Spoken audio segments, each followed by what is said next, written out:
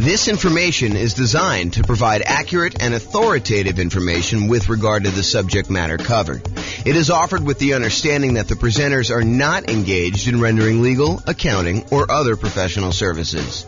If legal advice or other expert advice is required, the services of a competent professional should be sought. Welcome to the Louisville Real Estate Investing and Real Estate Financial Planning Podcast. Learn all about investing in real estate in Louisville, Kentucky with a combination of real estate financial planning and modeling with numbers specific to Louisville. Plus syndicated, more generalized recordings of live and pre-recorded real estate investing classes. Not all of them specific to Louisville. Be sure to stay tuned after the podcast for a message from our sponsors. Well, good evening. Welcome. I am not Brian Williams. Although tonight I wish I was Brian Williams. I wish that I could hide behind Brian Williams and say, yeah, that's James's story there and not have to share anything personal. Tonight is 10 things I wish I knew before starting to invest in real estate. I am joined tonight by actually Brian Williams, who is busy eating, so I won't call him out. But thank you for joining us tonight, Brian. I'm not eating. Maybe you'd like to teach tonight instead of me sharing some Sure. somewhat personal things. Yeah, I'll share all your personal things instead. Yeah, that's what I'm afraid of. I don't know. This is a very That's why I didn't get an invite, huh? You're like, Brian's going to tell all the things about me that I don't want known. It is possible that was subconscious. It was not deliberate. It was not a conscious decision for me not to invite you. It's possible it was done before I started sending you invites again. I don't know. Some week when I'm teaching at some point, you're going to forget to send me an invite and I'm just not going to show up. Well, I mean, for most classes, I probably could wing it or change it to ask me anything or something like that. But that depends on the class. Although, I mean, when you prep for a class, it is way better than me winging it without having to do any prep ahead of time. Because it's not like I prep for a class that you're going to teach. So, right. Oh my goodness. Okay. Yeah. Tonight's some people say that public speaking is the biggest fear in the world and all this other stuff. For the most part, I don't get really nervous when I have to go and teach a class or do anything like that. But tonight, for some reason, I really am worked up. My stomach's in knots. I told Tammy the other day, I was relax. Yeah, probably true. All right. Upcoming classes. Yes, exactly. Nick says James has a beard and not Brian. That's really bizarre. Oh, you have a slight beard? Yeah, that's 4 weeks for him. This is 2 days. That is true. It's probably even more than 4 weeks for me. And the spots that look like they're not coming in, that's just gray. You can tell. It's not that I'm light down here. It's that's probably the darkest part of my beard. It's just all gray. So last time when I had my slightly longer beard and you were like, what's wrong with your you look like you have fangs. So I got self-conscious and shaved my beard off. So it's gray. It's like chops, right? I don't know. It comes down on the sides here. I don't know. We could talk about this later. Okay. Just breathe. Here we go. Upcoming classes. Next week, much better class than tonight, I can assure you. I don't know what I'm teaching yet, but it's 8 money-saving, risk-reducing real estate investor insurance tips. And I'm sure it's going to be amazing. I'll come up with some really great tips to talk to your insurance agent about and things to remember to do and all that stuff. It's basically the insurance class that you guys probably didn't know you needed or wanted, but it's coming. So I'm surprised you only have 8. Well, I didn't think I'd be able to come up with 10. That's why it says 8. Oh boy. And probably come up with 10. For continuity's sake, Brian did survive. He was not boiled like a lobster, although he has refused to visit the hot tub since then because I did cook him that badly. I let Brian say for himself. Yeah, it was pretty bad. I had to get out of the hot tub because I was dizzy and going to pass out. Yeah. He got out. He was all steamy and everything. I told you, it was I wanted to squeeze the half lemon on him and rub the butter on him. And then he was all red and toasty like a lobster. That's weird. That's what someone else said too. Someone else said that sounded really weird. It doesn't have any weird connotation to me. It really is like a lobster sort of thing. Yeah. Oh my goodness. Okay. Then on March 24th, exactly what the little lobster club is. Oh, that's great. Oh boy. Okay. Then the week after that, March 24th. Wait for what? Wait. Before you make that offer. That's the name of the class. It sounds more like, wait, I'm constipated. That's what it more sounds like. Oh my gosh, I'm not constipated. That is definitely not a problem I have. I have all sorts of other problems. That is not one of them. Okay, and then on March 31st, busy March, an alternative to cash flow, saving money with rental properties.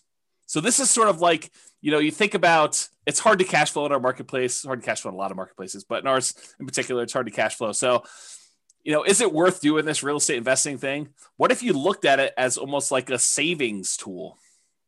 Brian says no. Yeah, if everyone stops doing it, then it'll be easier for us to buy properties. Oh, if they stop buying? Oh, yeah. It's been crazy. It's been real zoo. Yeah. Okay. And then April 7th, in preparation for Brian's birthday, although the next week's probably better preparation, I'm doing a special class. Never done a class like this before because I just created this new thing. It's called Should I Sell My Rental? And I've created a new trademark term, which Brian loves when I create trademark terms. This one is return on true net equity. If you were going to walk away with equity from a sale after transaction costs, after depreciation recapture, after capital gains taxes, and you had a certain amount of money that you were going to leave with, what would you need to be getting on that return in order for you to consider selling your property? And what's the return you're getting from your real estate on that net amount after you calculate all your expenses? So it's a really interesting new concept. You're going to love it. It's going to be pretty amazing. And it kind of looks like it says redneck. If you kind of just redneck. I mean, it's the redneck, something. It does not look like that. Yeah. Oh my goodness. Thanks for that prep for my birthday. Yeah. Well, I mean, the next one is stress testing your real estate investing portfolio, part 1. And part 1, I'll give you a hint. Part 2 is not the next week. I know. I figured you were going to say part 2 is not the final one. Well, that is also true. Part 2 is not the final one. Oh my goodness. Yes. Class is going to be terrible tonight. You should all just leave. I agree. Because if you guys all leave, then I actually don't need to share. I don't need to be vulnerable. Everyone should call their friends and tell them to log on. Oh my goodness. If we can get to 100 people, everyone got 3 people to just log on tonight. That would be awesome. Oh my goodness. Okay. And if you don't like the classes, tell Brian, send him an email. He loves hearing about complaints about class topics because he has no input on what we're teaching at this point. He can suggest a class if he wants to. You can go to realestatefinancialplanner.com/suggest or call me. Just tell me what he'd like to teach. Oh man. But if you really don't like the classes, you can go to realestatefinancialplanner.com/suggest and you could suggest a class. You can vote on what other people Does anyone do that? There was a time when people were actively suggesting on there, but I really wonder if the website is still working because I haven't seen anyone in like 3 weeks on there doing anything. So either they're like, you're right, James, you have taught all the classes that we need. There's nothing else I could suggest. I mean, some of the ones you're coming up with are great because I wouldn't have thought of that one. Or who knows? Maybe they're just not willing to give feedback. Well, I mean, I know when we planned NCRAG for like the past 3 years, we're like, what are we going to teach that's different? And it's like, right, you've taught a lot of stuff. Right, exactly. So it's hard to come up with like, what else do you want? Because ask a question, we have a class for that. Like we have all 2 hours just for that question. That's right. Oh yeah, you want to know about that? Let me tell you the 2-hour version. Go listen to this particular class. Yeah, you know the thing that might be good? It might be time to bring back story time and like interviews. Yeah, that's work though. I mean, you got to like line up the interviews and it costs me a dinner. And no one can go out to eat right now, so it doesn't really cost me a dinner, but it costs me a dinner anyway. I don't know, it just scares you. Yeah. Yeah. I got high anxiety for tonight. Okay. Introductions via chat. Please make sure that you send to all panelists and attendees so that Brian and the rest of the audience can see your questions that you're asking. And then who are you and where are you from? If you can answer that in the chat window, that'd be awesome. And then what did you wish you knew before you started investing in real estate? And if we get enough replies from you, then I don't need to share mine. So please be sure to share your things there. And that'd be great. Then if you have questions throughout the webinar, please do use the chat window. We will try to do that. And I will start looking through the responses here. What was the link for the suggest link? realestatefinancialplanner.com/suggest. So there you go. Oh, you're going to put it in there? Did you have to put HTTPS or whatever it was? No, they can paste it. Okay. I mean, Dan asked. I know Dan will know how to use those letters. He does. I'm not worried. He can probably tell us something about this. Right. He's going to tell us if the site is up or not, and then he's going to start suggesting stuff. Oh, man. Okay, good. Well, hopefully he's got some good suggestions. That'd be great. Okay. There's a podcast. This recording will likely not make it to the podcast. Well, it depends on how personal I get, really. If I keep it relatively sanitized, then it may not make it up there. If I really go and start, I don't know, crying on the episode, if I cry, it will not go up. I will tell you that right now. So there you go. Yeah. That picture actually looks remarkably like what I look like right now. Yours does not. Yes, that is true. Oh, that was great. I have a Rogue shirt on. It's just not gold. And I have about that length of beard and about that length of hair. Yeah. I think I'm wearing a Rogue shirt. It's just hidden. So. Yes, I know. It's unfortunate. Yeah.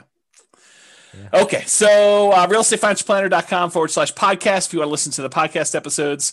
And I'm glad to see that some people are dropping off from the recording. So thank you very much for doing that. Although you've dropped off so you can't hear it. It's also available on iTunes, Spotify, Stitcher, and TuneIn. All right. It's like you get closer. My nerves increase. Like I can feel my blood pressure increasing, and I don't know, it just feels very anxious. Well, just relax. So Hunter says, I wish I knew the importance of networking, connecting with people. That's a good one. I did not have that on there. I think I didn't have that on there because I definitely was networking, connecting with people. So that's actually one of the things I say at the end is there's probably a whole separate class on things that I did know that I happened to be right about. Because I could have happened to have been wrong about a lot of this stuff too. This is a good one. I wish I knew about all of this in high school. That is a good one. Yeah. I wish I knew you guys 15 years ago. I wish I knew James and Brian before I started investing. They might not be saying that after tonight. Yeah. We wish we knew more about alternative forms of funding much earlier. We always thought you need 20% down, kept us from investing. I wish I knew everything already. Yeah. I don't know everything already. Not even close. Oh, that's awesome. I wish I had seen Boston on tour live. Is that Mitch? Oh, yeah. Oh, that's great. I think so. I have a hard time seeing who it is. Oh, here we go. Oh, man. Okay. This is all public information, bro. You're good. Yeah, I'm sure. So, okay. So to give you some background as to where I'm coming from, I probably need to give you a little bit of history. And as Brian did point out, this is all public information. It's not like I've never told anyone before. In fact, I think every blueprint has a lot of this stuff in it already, if you've kind of read it. But so I opted to build 2 multi-million-dollar portfolios twice. One time because I failed. And I lost everything, and I had to go and rebuild it again. So this is sort of like, for me, going back through and doing this class was really hard for me, actually. It's like very emotional. I think from an ego standpoint, yeah, Brian's trying to give me a hug. And seriously, if I cry, this is definitely not getting published, and I'm close. So, yeah, it was really, really hard for me, like much harder than I thought. I definitely had some sleep-in days, just feeling a little bit down and, waking up at 11 instead of 10.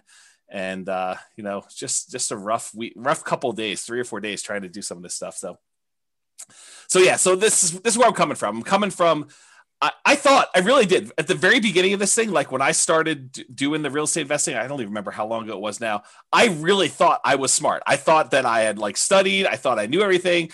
I thought that I had, gotten advice from smart people. I thought I had done a decent amount of reading. There was nowhere near the amount of information that there is today and publicly available information that there is today. But it wasn't like I didn't look up stuff at all. I mean, I definitely did a ton of reading. I probably read somewhere between 50 and 100 books a year at this point. And back then it was close to 50. I mean, I definitely was reading about a book a week. And so it wasn't like I was not trying to seek out knowledge and get the information I needed. So I really thought I was smart doing the first one. And looking back now, I was really naive. Like I thought, this is the danger I think we hear sometimes that people come into class where they come to an investor class and they attend deal analysis one time and they don't show up for deal analysis a second time or a different type of deal analysis because they're like, I already went to that class. And I'm like, my mind is like blown every time I hear that now because it's like I didn't realize all I didn't know. I don't know. That's basically it. I did not realize all I didn't know. Like what I thought when I look back now, I was really naive. I thought I had learned a ton. I know now that I have a lot to learn, and I still feel like I have a lot to learn. Like the more I learn, the more I realize, whoa, I don't know a lot about a lot of this stuff. And there's some stuff that I don't think I'll ever really know because some of it's like trying to predict the future and what's the biggest force or what's the biggest factor and what's going to happen here, what's going to happen here. And I think we've proven over and over again that sometimes making these predictions is definitely way wrong. So I don't know. Some of the things I'll discuss tonight, like what I thought I knew. I thought I knew back then. I don't even know what I'm trying to say there. Some of the things I'll discuss, I thought I knew back then, but I really don't know them. And maybe I don't even know them now. So I failed and I lost everything. Just for those that are not clear on that. I've since rebuilt. So in case you're wondering, this is intended to be some of the lessons I learned that I think might be helpful. Although it's possible they're still wrong, or you could do the right. This is a great example from when Brian teaches his class on grit and tenacity and EV especially. But Brian talks about this a lot, where you can make the right decision. You can do the right thing from an odds standpoint and still be wrong and still mess up and still fail and still have to like come back, because even though you do the right thing, it doesn't always work out for you. And I think that was something I didn't realize at the time to the extent that I realize it now. And I think that'll come out tonight too. I will also tell you, I think I'm doing it smart this time. It's like I thought I was smart last time. I really do think I'm trying and being smart this time, but only time will really tell if I am smart this time, because I don't know right now. You want to comment on any of that? I'm sure that people are interested in like when this was, if you care to talk about that at all. I also think that the EV point is one that people really like don't understand. And it's like, if I make one bet and I lose and it's a big bet, they quit. Yeah. And I think the important part here is that you made a bet, and I don't know what your EV calculation was then, and I don't know how to even calculate what it would have been and whether it was a good bet or a bad bet. But regardless, like, you learned from it. And I think the important part is that you didn't just say, I'm done with this crap. Like you took a lot away from it, and, you know, maybe it took a minute to, you know, want to do it again, but you know, you came back and you've done it again. And in the process, you've used those learnings to help educate other people, which I think there is not much that's more kind of respectful than that. So, or commendable, I guess is a better word. Yeah. And I do appreciate that. And as far as time frame goes, a lot of this stuff, and it's not me being obtuse and trying to like hide things from people. And, you know, someone may point out something to me, hey, James, what about this? And I'm like, I totally forgot about that, because I think it's not like a deliberate thing, but it's sort of like, I don't know, I repress them or black them out, or I try not to dwell on them. And so a lot of the past gets fuzzy for me. I try not to dwell on it because I think I get like, I don't know, I go into these like dark spirals and stuff like that. And I will tell you at the time, so like, I'm trying to think of when this was. I think we started buying properties in 2000. And it took me a little while to get up to speed to do stuff like that. That was the first kind of round doing this. And I had looked at it, doing property and stuff even before then, but the 2000 was the first one we bought. And then I think my bankruptcy was in 2013. So if you get a feel for that. And so that's sort of like a time frame for you to figure some of that out. A lot of the details I don't remember. And if I do remember, I'm happy to share them with you. But and the other thing I don't want people to do is, and there's a tendency for people to do this, right? Like, I don't know, I'll tell people I have ADD or something else, and they'll come up to me afterward and they'll want to share the ADD, you know, sort of stuff with me. And I do get the idea of like, you know, you're looking for someone who's similar, but please, for my mental health, and maybe probably even for yours, please don't come up to me and try to share about like all the bad stuff that's happening to you, because I have a hard time getting back there myself, and it can really impact me for a couple of days. And I'm not trying to be mean about it. I would prefer it if you were sensitive to, don't try to bring me back there, even if you're trying to share that you've come out of it too, and that we have that in common, because it hurts me. It hurts my feelings and it upsets me. And so I don't want to, I'm not trying to do it to be mean to you. It's just hard for me to do it. So yeah, this is why this is never getting published, by the way. Yeah, because I definitely get sensitive about this. And I like when things went really bad and like things got really rough for me, like it's when you make the EV bet, you think, okay, if I fail, I can recover. When you're in a period where you feel strong and you feel secure and you feel like you're confident about doing something and something bad happens to you, you think, okay, I'll just go ahead and fix that and I'll recover and I'll be back the very next day and I'll go back stronger and I'll just, make another bet.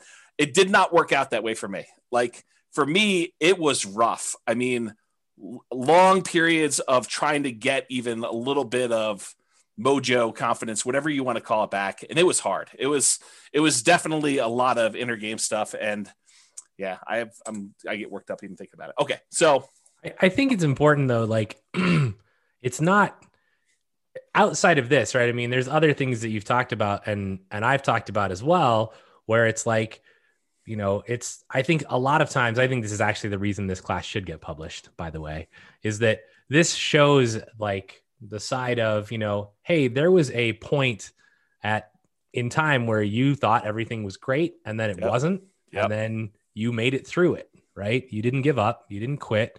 You came back and you made it through it.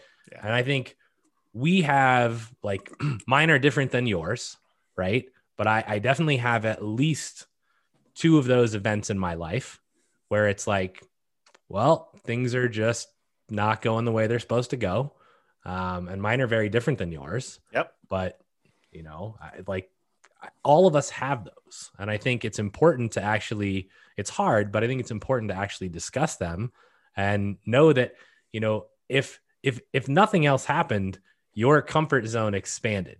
In much the same way that, who was it? Was it Ford basically said, if you lost everything today, what would you do? Right. And it's like, well, I wouldn't be poor. Like I would just do it all again and do it better. Right. Yeah. And I think that's important. And so to comment on the Ford thing, because I definitely remember that quote. And I remember being, a very arrogant, very cocky, 20-something-year-old, whatever it is, thinking very similar things like, okay, well, if I do it, I might as well fail big and then I'll come back and I'll just recover and I'll do it again. That did not happen for me. Like the thinking before these mistakes happened and the thinking like immediately while they were happening even and immediately after some things happened, like it was rough. And it was like I don't know, like, should I change stuff? Like, I really questioned a lot of like basic stuff, like, I don't know, like core personality stuff, core like traits I had about things like maybe this is not the way things should go. I don't know. It's just like, there's probably a whole separate class, although I'll never teach it on this like psychology and the sharing stuff. Cause Brian, like of all the friends you've had and all the people I am probably least likely to share like personal, emotional type stuff. Like I'm really good listener. I know that I fill that role for other people and being a really good friend in that way. But as far as like dumping stuff for myself, nope, not great for me. So yeah. I don't know. I think the impact of you sharing or expanded to anyone, right? But I think the impact of you sharing what's happened probably has a much broader impact than you actually will ever know. And so, you failing in this way probably helps lots of other people hopefully not fail. Yeah. Yeah. I hope that's true. I really do. In some ways it's like, if I can prevent one person from being in that situation that I was in, that's worthwhile, right? Like trying to stop somebody from having to go through what I did, or at least maybe someone who is forced to go through something like I did, at least knowing that one person came at this, so there is a path out if you could get there. Yeah, I don't know. Maybe that's it, but yeah, I'm getting teary-eyed. I need to refocus for a second. So yeah, okay. So I'm just gonna try and make you cry even more, Oh, because when you get teary-eyed, I get teary-eyed. So I'm just, no, since you're halfway there, let's just push you over. Oh my gosh! Here so yeah, I mean, people in the comments are like, I agree with what I said. Makes sense, James. You're doing great. Those convos are those that really hit home with newbies. You guys are awesome. Sharing your vulnerabilities to help others is commendable and very helpful. Thank you. And then somebody says, I didn't know this of your past, but seeing where you are now, it only makes me admire you even more. Right. And then you are awesome, James. See, I appreciate that. Thank you. So there you go. All right. Breathing. What? Yeah. Do you need a break? I'm working on it. Hopefully, you want me to teach this slide? Well, this literally is all 10 of them, so it's right here. This is the last slide of the day. No, there's a whole bunch of other slides, but I'm going to give you the list up front. This is there's definitely some overlap on this list. Like certain ideas, they kind of resonated, and I was like, well, that's really sort of similar to this, and so you'll see them. But we'll have some good discussions, I think, tonight.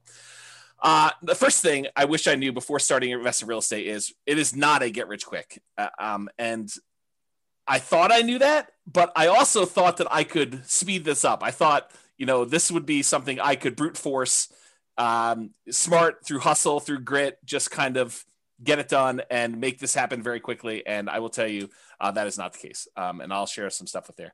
The second one is actually a quote, and I kind of refer to this as not buying crap because it's at a discount. But this is the quote from Charlie Munger. Great business at a fair price is superior to a fair business at a great price. And I'll talk a lot about that today as I kind of talk about some different things. But the basic idea is just because you can get a property at a discount does not mean that's the property you should buy. There's really compelling reasons to buy quality. And I will talk about some of those tonight. And that was one of the big lessons I had from kind of version 1 versus version 2. Yeah. What's interesting, I know this quote, right? I've heard it from you a lot. I've seen it from his book that I've not read. But, I remember when I was starting out and we were driving around, and this just occurred to me. Like I've never thought about this way before, where I was like, I want to buy stuff that's just ready to go. Like I'm not wanting to do any work. And you were like, that's just not normal. Like it's not what anyone else is doing. And I was like, I don't really care because I don't know how to swing a hammer. Yeah. Right. Like I can maybe clean the house and have it recarpeted or repainted, but that's the max. Yeah. Right. And I think about this quote now and I'm like, in some form, I'm buying a great house at what was a fair price. Yes. Instead of buying even a good house at a great price. Right. And it turned out remarkably well. And I actually think that in a sense, many of, all of the people that are buying the, new construction builds are essentially doing this. Yes. Which I think only bodes well for them in the long run. Yeah. And so I'll make a comment on this because I don't think I have a slide in this, although I probably should have included it. And if I ever do this class again, which I probably will never do. We should add the 44 of you that are here.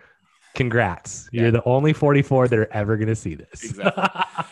So here's the interesting thing. So Warren Buffett, who is Charlie Munger's business partner, they both do Berkshire Hathaway. So Warren Buffett originally learned from a guy named Benjamin Graham. Benjamin Graham was a college professor, a real estate investor, kind of ran a mutual fund or a hedge fund, whatever you want to call it. And this is, Warren Buffett went to college at, I think, Columbia and learned from Benjamin Graham how to be an investor. And Benjamin Graham wrote a great book. It's called The Security Analysis. And he talks about his strategy. He also wrote a book called The Intelligent Investor. And so Benjamin Graham's strategy was to buy deeply discounted properties that a lot of times they were on their last leg. He used to refer to it as cigar butt type deals, where you buy a property, you pick up a cigar butt and it's got a couple good puffs left in it that is going to bring you some revenue.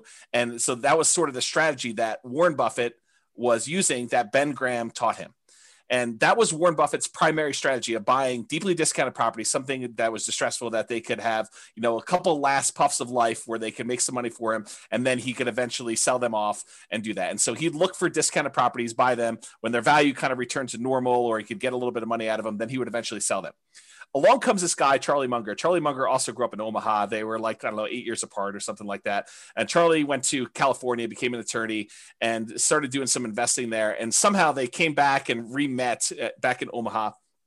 And Charlie had a different strategy. And Charlie was, and Warren Buffett apparently admits this, but Charlie helped Warren learn about buying quality and, looking at, buying quality companies that are at a discount that have some type of economic advantage or exceptional growth potential in them, and buying them and then holding them forever, instead of this idea of buying this deeply discounted stock and then holding on to it until you had to sell it in the future. And so Charlie Munger was largely responsible for Warren changing his plan. And I will give you credit, Brian, because you definitely helped solidify this thinking in my mind, because one of the things I was struggling with coming out of a lot of the challenges I had is, what were the things that went wrong with the beginning?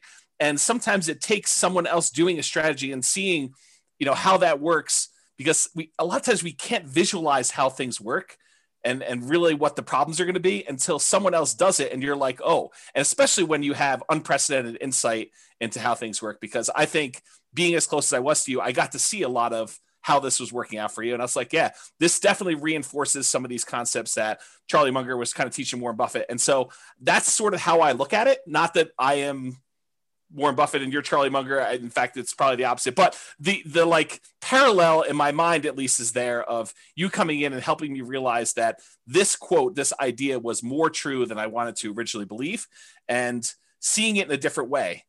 So thank you for doing that. I appreciate it. Yeah. And this isn't this was not a toot my own horn thing. And I will say, like, I didn't know any better, right?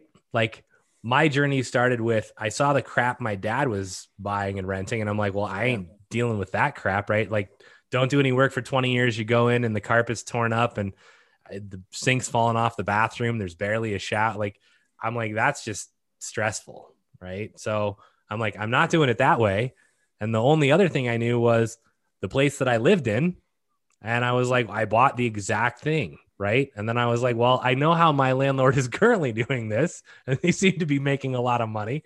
So buy one of those. And then it was like, well, why not just go buy these? Right. And I mean, a lot of it was, there's definitely timing and luck and market and a whole bunch of other things. Right. But for me, I think this is where, if you guys hear us teach something, I mean, we're probably right, but we could be wrong, right? I mean, and this is what it is. Like, if you think that your plan is good and you vetted it and you're not just guessing, then go try it, right? Like, don't be afraid to step out of the norm. Cause I remember, like, every house we'd pull up to and James would be like, we'd walk through a house and I'd be like, yeah, this is just not really ready to go. And he'd be like, this is what most people are buying. And I'm like, yeah, well, it's not what I'm buying. So pass. Right? That's true.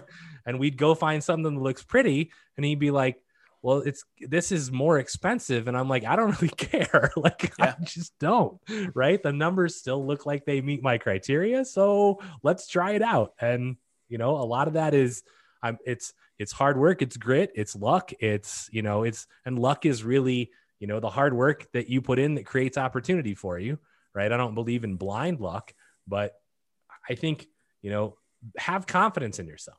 Right. And then go perform, but be willing to learn from what doesn't go well. Yeah, I think those are all really good points. I will point out, my father was doing a strategy, and similar to you, I was like, well, there's some problems with his strategy. I'll fix them. But I kept some parts of it, like the buying properties that were deeply discounted that needed work. I mean, I think that was part of the strategy that I was like, well, I think that's the equivalent of buying something at a discount and kind of having a margin of safety and having value. And so I thought about it from that perspective. Then I thought I was going to fix some other things, but turns out that didn't work. And we'll talk about this tonight. Next, look at my list. Otherwise, we're never going to get through this. I figured this is the whole class. We'll just have a discussion right here. Well, I mean, there's a whole bunch of extra slides, but there's other slides. There's 60 slides. Oh man, serious? Yeah, exactly. Yes. Number 3 on my list was reserves. And I really thought I knew about reserves. I thought I was doing reserves right at the time. I am doing more than I was before. And I think that was a major factor in stuff. So we'll talk about that. As am I. As of what? You're what? I do more reserves than previously, especially after COVID and the stuff that we've talked about. I think that's prudent. Yeah, I agree with you. So there's probably a whole class on reserves, honestly. I think we taught it already. Maybe.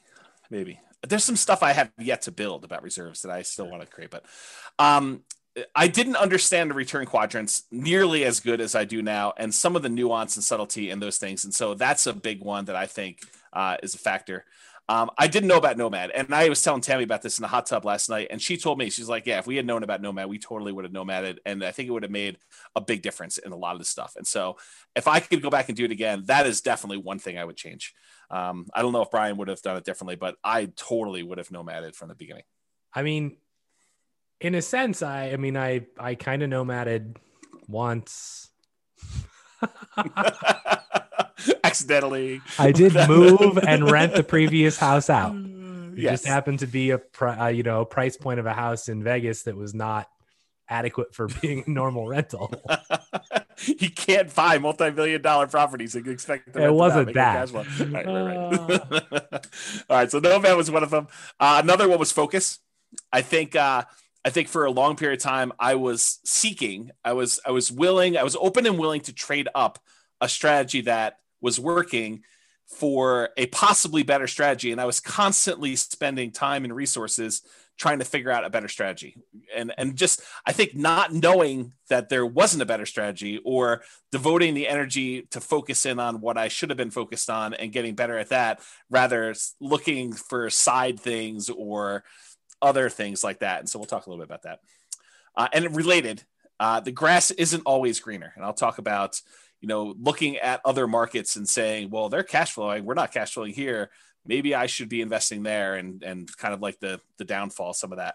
The past is not equal to the future.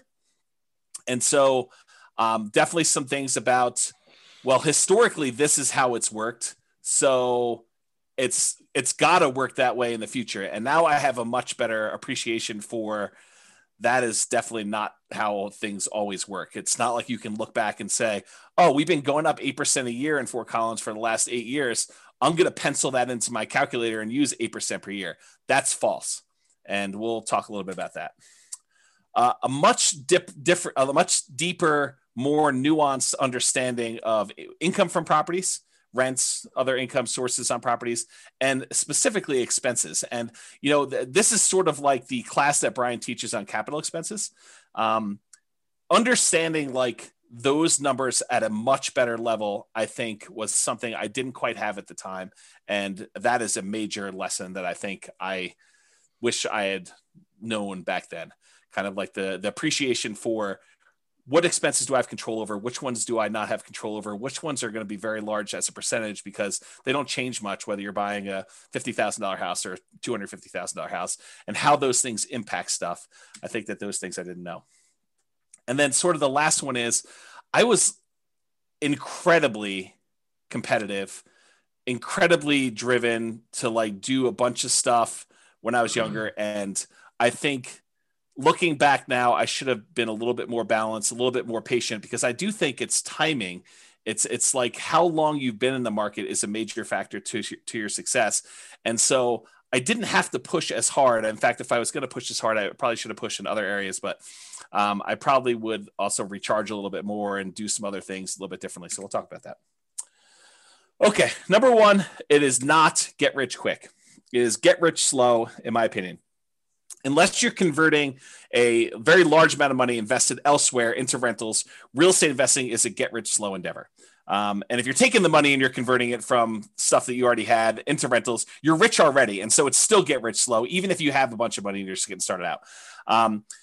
If you have a chunk of money already and you're kind of investing in it, you might have a baseline of income coming in from the money that you're investing. However, that's not the norm. And it definitely was not what I was coming from. So I'll talk more about this later, but the idea is that I didn't have a ton of money when I got started in this stuff. So it was really hustling and trying to, convert job income into real estate investing income. And then eventually, for a period of time, at least, trying to be creative and being a real estate entrepreneur and generating income from real estate entrepreneurship.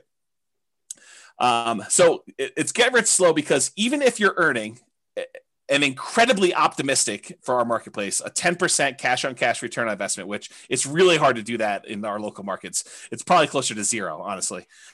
You need to have a large enough amount of cash to make that 10% that you're earning on that money support your lifestyle. And so that's really hard to do. And it was exceptionally hard to do here in our local marketplace.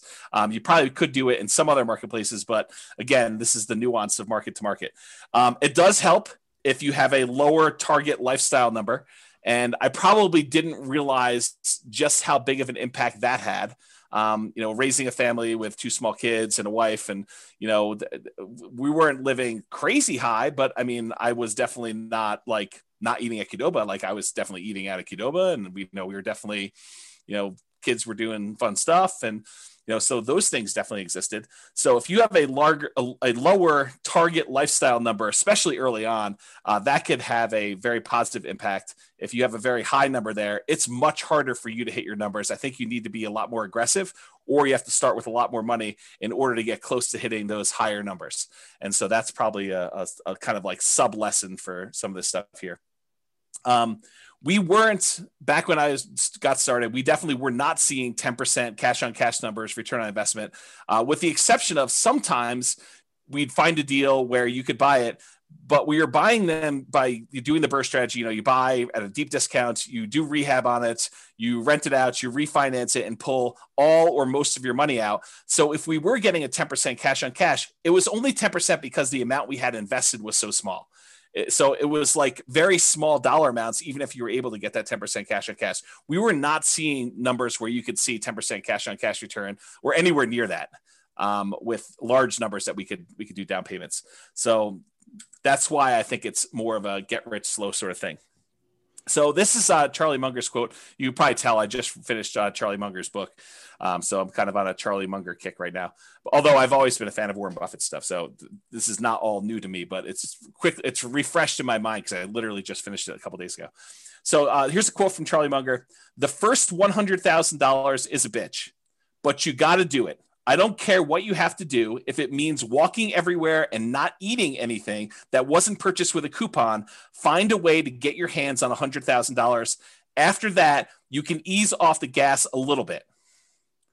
And what he's really talking about is the effort that's required for you to get that first 100K. You need to rely on your own actions, your own effort to do it. After you get 100K, the 100K itself becomes an asset that helps you get to the next 100K. And then when you get to that, the 200K helps you get to your next 100K. So the money you actually have starts to work in your favor to get you to the next step. For that first one, it's all you. And you got to really put your head down. You got to work hard. You got to make it happen. And it's really challenging to do. And he acknowledges that. We did this at a shareholder meeting for Berkshire Hathaway, is my understanding. Do you want to add something to that, Brian? I saw you nodding and bobbing. Yeah, I mean, so for me, if you go back a slide, I would choose to reword this a little bit. Or forward. I don't know what that slide is, though. Can't comment on it yet. But for me, I don't really. In my own personal life, I make a distinction quite heavily between rich and wealth, right? Yes. So for me, this would be get wealthy slowly, right? To me, the rich is not the goal. Being able and rich to me is I can demonstrate that I'm driving a Lamborghini or whatever and kind of more showing off the money. To me, it's, are you wealthy enough? And wealthy is, do you have whatever it is that you are doing? Do you have enough time with your family? Do you have whatever your why is? Have you accomplished it? Right. And I don't care if you have $1 million. If you only need 300,000 to do that, then do you have that? Right. So to me, it's really get wealthy slow and live up to your why. So I would add that to this slide, and then you can go to the next slide. And this one, I mean, I couldn't agree more, right? I talked to my kids about this even, and it's like, when you start out, things are going to be hard, right? What you see now is not where you will start, right? This is, like, yes, you'll not live in the house that we live in. You will live in a shitty apartment that has 1 bedroom and 1 bath. And, and I tell them this story. Like, I had a college roommate, and we rented a 1 bedroom apartment that had a kitchen that was literally like 6 square feet, right? Like, not very big.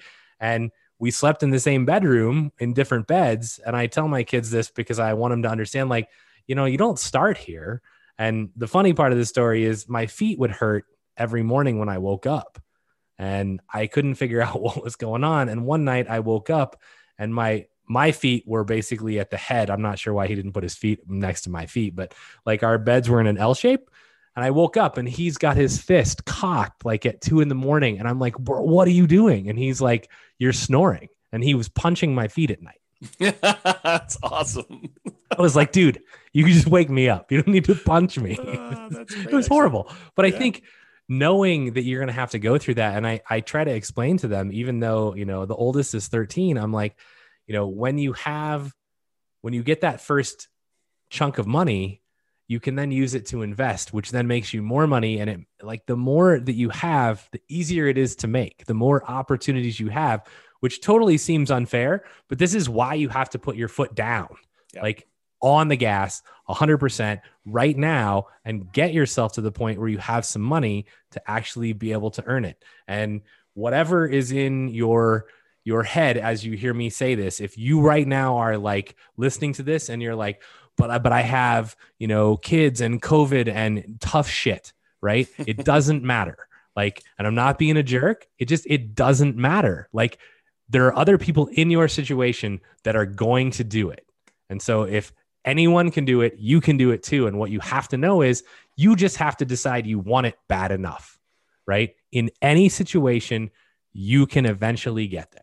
So it might take you longer. That doesn't matter, but you have to be dedicated to the process.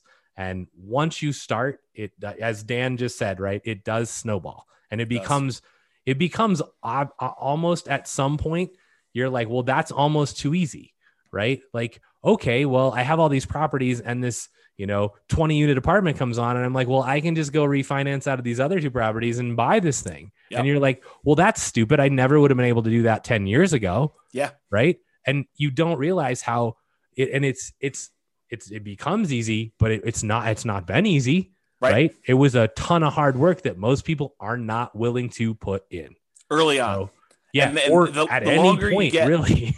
Yeah. And then the longer you do it, I think your philosophy changed a little bit, but we can talk about that another time. But I think it's like the early push, it's all your effort. And then later on, it becomes slightly less your effort because your other investments are kind of like pulling their own weight. And then you kind of get compounding. So you could do less and less, or you can keep pushing and grow faster. I think that's how you can look at it. And I think, again, it goes back to that first slide is, have you hit your point where you're like, yeah, I'm at my why. I don't need to have Warren Buffett's, billions of dollars, or Bill Gates's billions of dollars. I mean, it's not necessary. Yeah.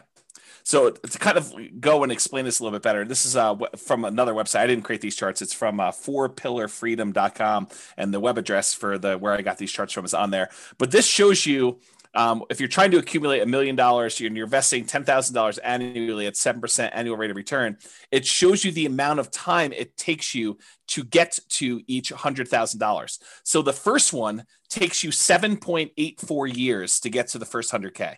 That's you like having to generate all of it yourself, like working hard, putting in the time, putting in the effort. Like that's the, not eating unless you have a coupon, and, walking everywhere and all that stuff. But then the next one only takes 5.1 years. So that's the next time it takes to get 100K more. Then the one after that is only 3.78 years. Then the one after that's only 3.01 years. Then it's 2.5 years, then 2.14, then 1.87, then 1.66, then 1.49, then 1.35 years to get that last 100K in order to get to $1 million.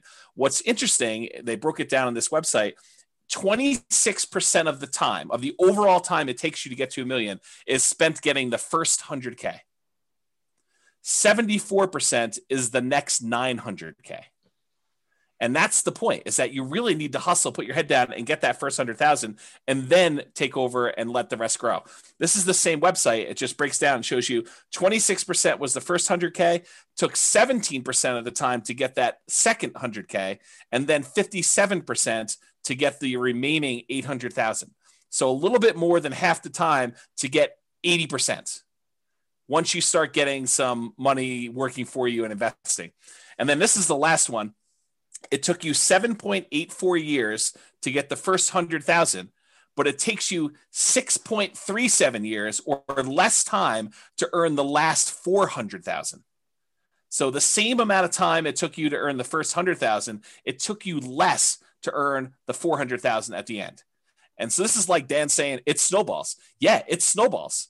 Like at this point, you know, my contributions that I'm making to my, like from my actual real estate brokerage, the income, the amount I'm contributing is a very small percentage to what the overall portfolio is doing. And so my like personal activity, my personal effort matters less and less because the magnitude of what is growing from the asset base becomes more and more. And I don't know if I completely understood it. I definitely didn't understand it at this depth when I was doing this the first time. I mean, I had this like vision of, okay, I'm going to make this big asset base and it's going to pay out $100 or $200 a month in cash flow. And so I need 100 properties or 200 properties. I'll kind of talk to you how I got that math in order to get the amount of money I needed to live on. And so I kind of had that in mind. And I was like, you know, the growth will kind of keep pace with inflation, maybe do a little bit better. I didn't understand it like I do now. And I think understanding it like I do now, I could be much more turtle-like, slow and steady wins the race and systematically invest and do a lot better. And I think I understand that a lot better now than I did before. So I don't know if that helps you. Yeah. I think one thing, and this is, this is probably tangential, but like, as you're thinking about this, I was thinking about the Millionaire Next Door book, right? Mm-hmm. And really like, it's one thing to earn your first 100K. It's another thing to have it given to you. Yep. Right. And so, you know, if you're out there and you're like, oh yeah, like I have 100K that, you know, my grandpa died or whatever and left me a bunch of money. I will just tell you that that is not the same 100K.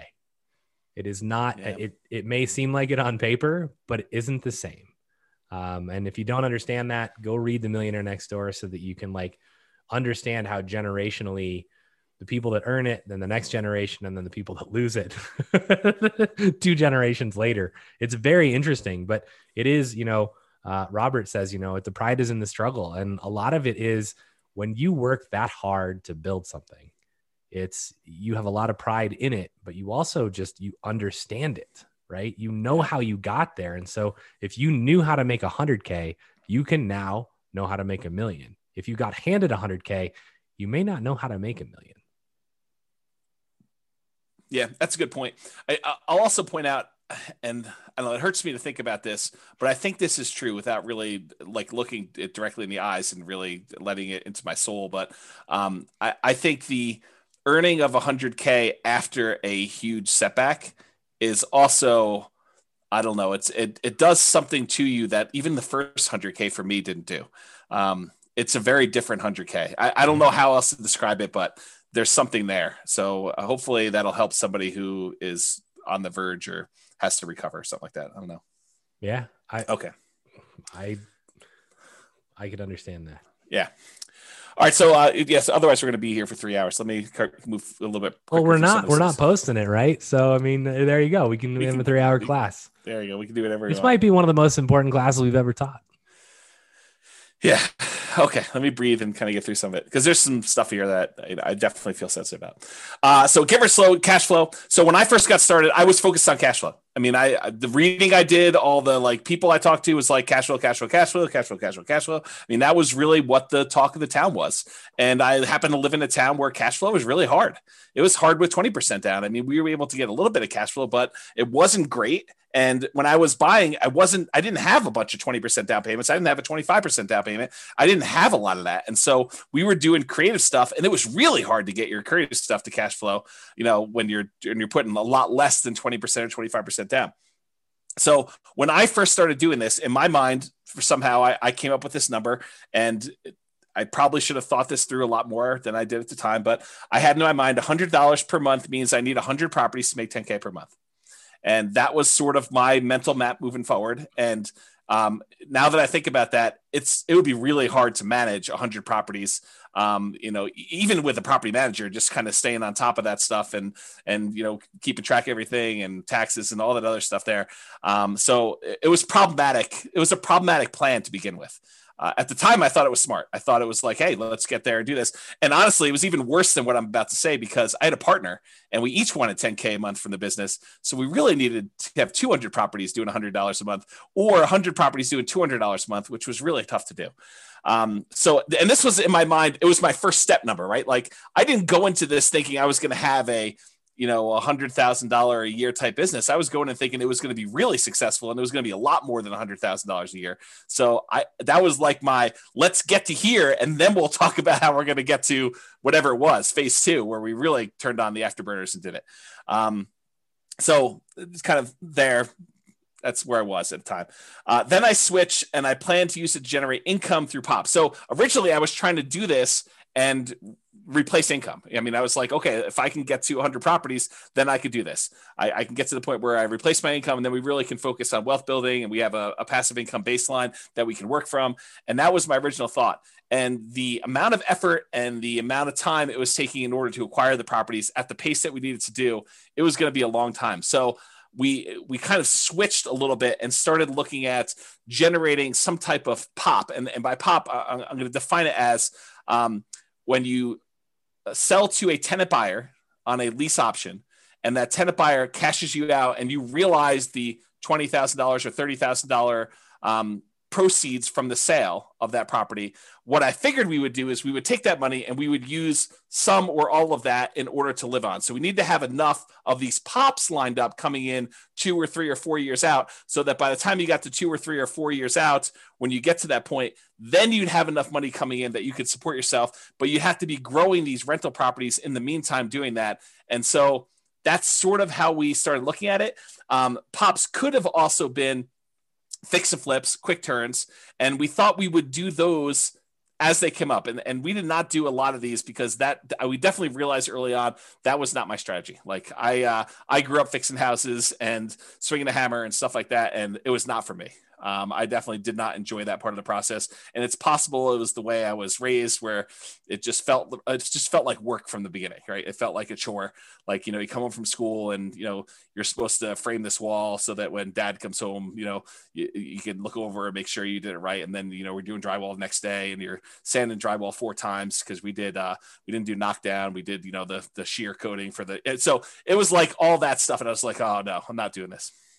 So anyway, it could have been fix and flips, which we didn't do a lot of, lease option exits, which was a strategy that I thought we were going to go and do a lot of stuff, and a lot of wholesaling. And so the wholesaling, though, is you're taking money, you're kind of like trading dollars today for what you could have had as a long-term investment for a property later on down the road. And you were giving up a lot of the upside. And so while we definitely did some wholesaling, it was not the preferred strategy. And so we did that eventually. And this is like me abridging this story to kind of make it fit into the class. I eventually opted to go to make the POPs actual real estate brokerage commissions. And so all I had to do is help someone buy a house, and I could get paid, $10K or whatever it was, to do that. And so that's sort of how that evolved, from doing the creative entrepreneurship, where I had to go talk to a whole bunch of sellers, get a seller to agree to sell a property at discounts, to then put a tenant buyer in there, or, wholesale the property to someone else in order to make that money, to just helping someone else buy a property that was already done to that point. And so for me, it made a lot more sense to do the POPs as real estate commissions. In retrospect, and this is hard for me to even say, it may have been arguably better if I had just gotten a job and, done some type of nomad thing and just, lived on whatever it was, got to that 100K to 200K, 300K, and just built it that way. And, it's at the time, it didn't feel like that was the better option, but it might've been. So I don't know, just something to think about. Would have changed your course of history. It totally would have. And that's the hard thing for me doing this, like looking back, kind of stuff is I don't usually go back and have regrets about, oh, I should have done this differently. I should have done this differently. But if I'm forced to, maybe that wasn't the right choice. Maybe it would have been better to do this other thing. And it's hard to say, right? I mean, I could have gotten distracted by something else and I'm not where I am. And it's really hard to know, but I don't know. It seems like there was a lot of shots on goal that didn't end up being goals. And maybe that's okay. Maybe that's the way it's supposed to be. Maybe it was a persistence, grit sort of thing. And that was the lesson I take from it. But it's really hard to say in retrospect. So the story that this brings to mind is when I worked at Microsoft, and the VP who had been my VP for most of my career, she's still there. She's amazing. Lisa Brummel, you can look her up. And there was a point in time where she basically two different points in time, right? The first one was, hey, we want you to go do this other new thing. And it was like, that wasn't in my path, right? It wasn't what I was trying to do. And she basically said, you can either stay where you're at and be, a good or even great, manager and business owner, or you can go do this completely new thing. And if it's successful, it'll be rock star level. Right. And it's you have to make this decision between yeah, but the rock star thing might fall flat on its face, right? This might be a 3-year waste of time. And then where am I? I'm out of line for my other thing. Right. I think that was the first one. And then more related was the one when I decided to leave Microsoft and I went and talked to her. And she looked at me and she was like, and I, for those of you that don't know, I left to play poker professionally. And so a lot of people are like, what is wrong with you, bro? You are messed up in the head. You're going to leave your job at Microsoft where you make lots of money and you're going to go play poker. And she was like, I totally understand where you're at. She said, if I was your age and my dream wasn't poker, she's like, if I thought I could make the LPGA tour, I would totally quit and go try it. And I think having not tried what you tried, I think would have been a disaster and a much larger regret than ever being able to sit here and look back and go, oh, I should have gotten a job and made 200 or 300K and then invested. That would have been a huge, huge regret for you, I think. Yeah, it's maybe true. Yeah, I think the challenge with a lot of these looking back things for me is I get overly emotional thinking about it. Yeah. And so I try not to think about it. Yeah. But we're going to have to think about it every week now. So right. I'm going to cover a couple questions here. Yeah. A whole bunch of people. I guess it's just one. I left it from before, so I'll cover it so we can move on. Two of them. I've yet to start begin investing. I'm stuck at home with the kids because of COVID and not able to work, looking to learn as much as possible until I get the income to begin investing, looking to begin sometime this year, fingers crossed. So again, everything you've heard tonight, pedal down, don't let any of that stand in your way. And every time that anyone, not just you, feels like, oh, hey, this is why I can't do something.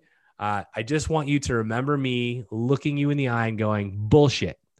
That's a limiting belief. And then I want you to examine to see if it's actually something that's preventing you from doing it, because it probably isn't. And we all have them.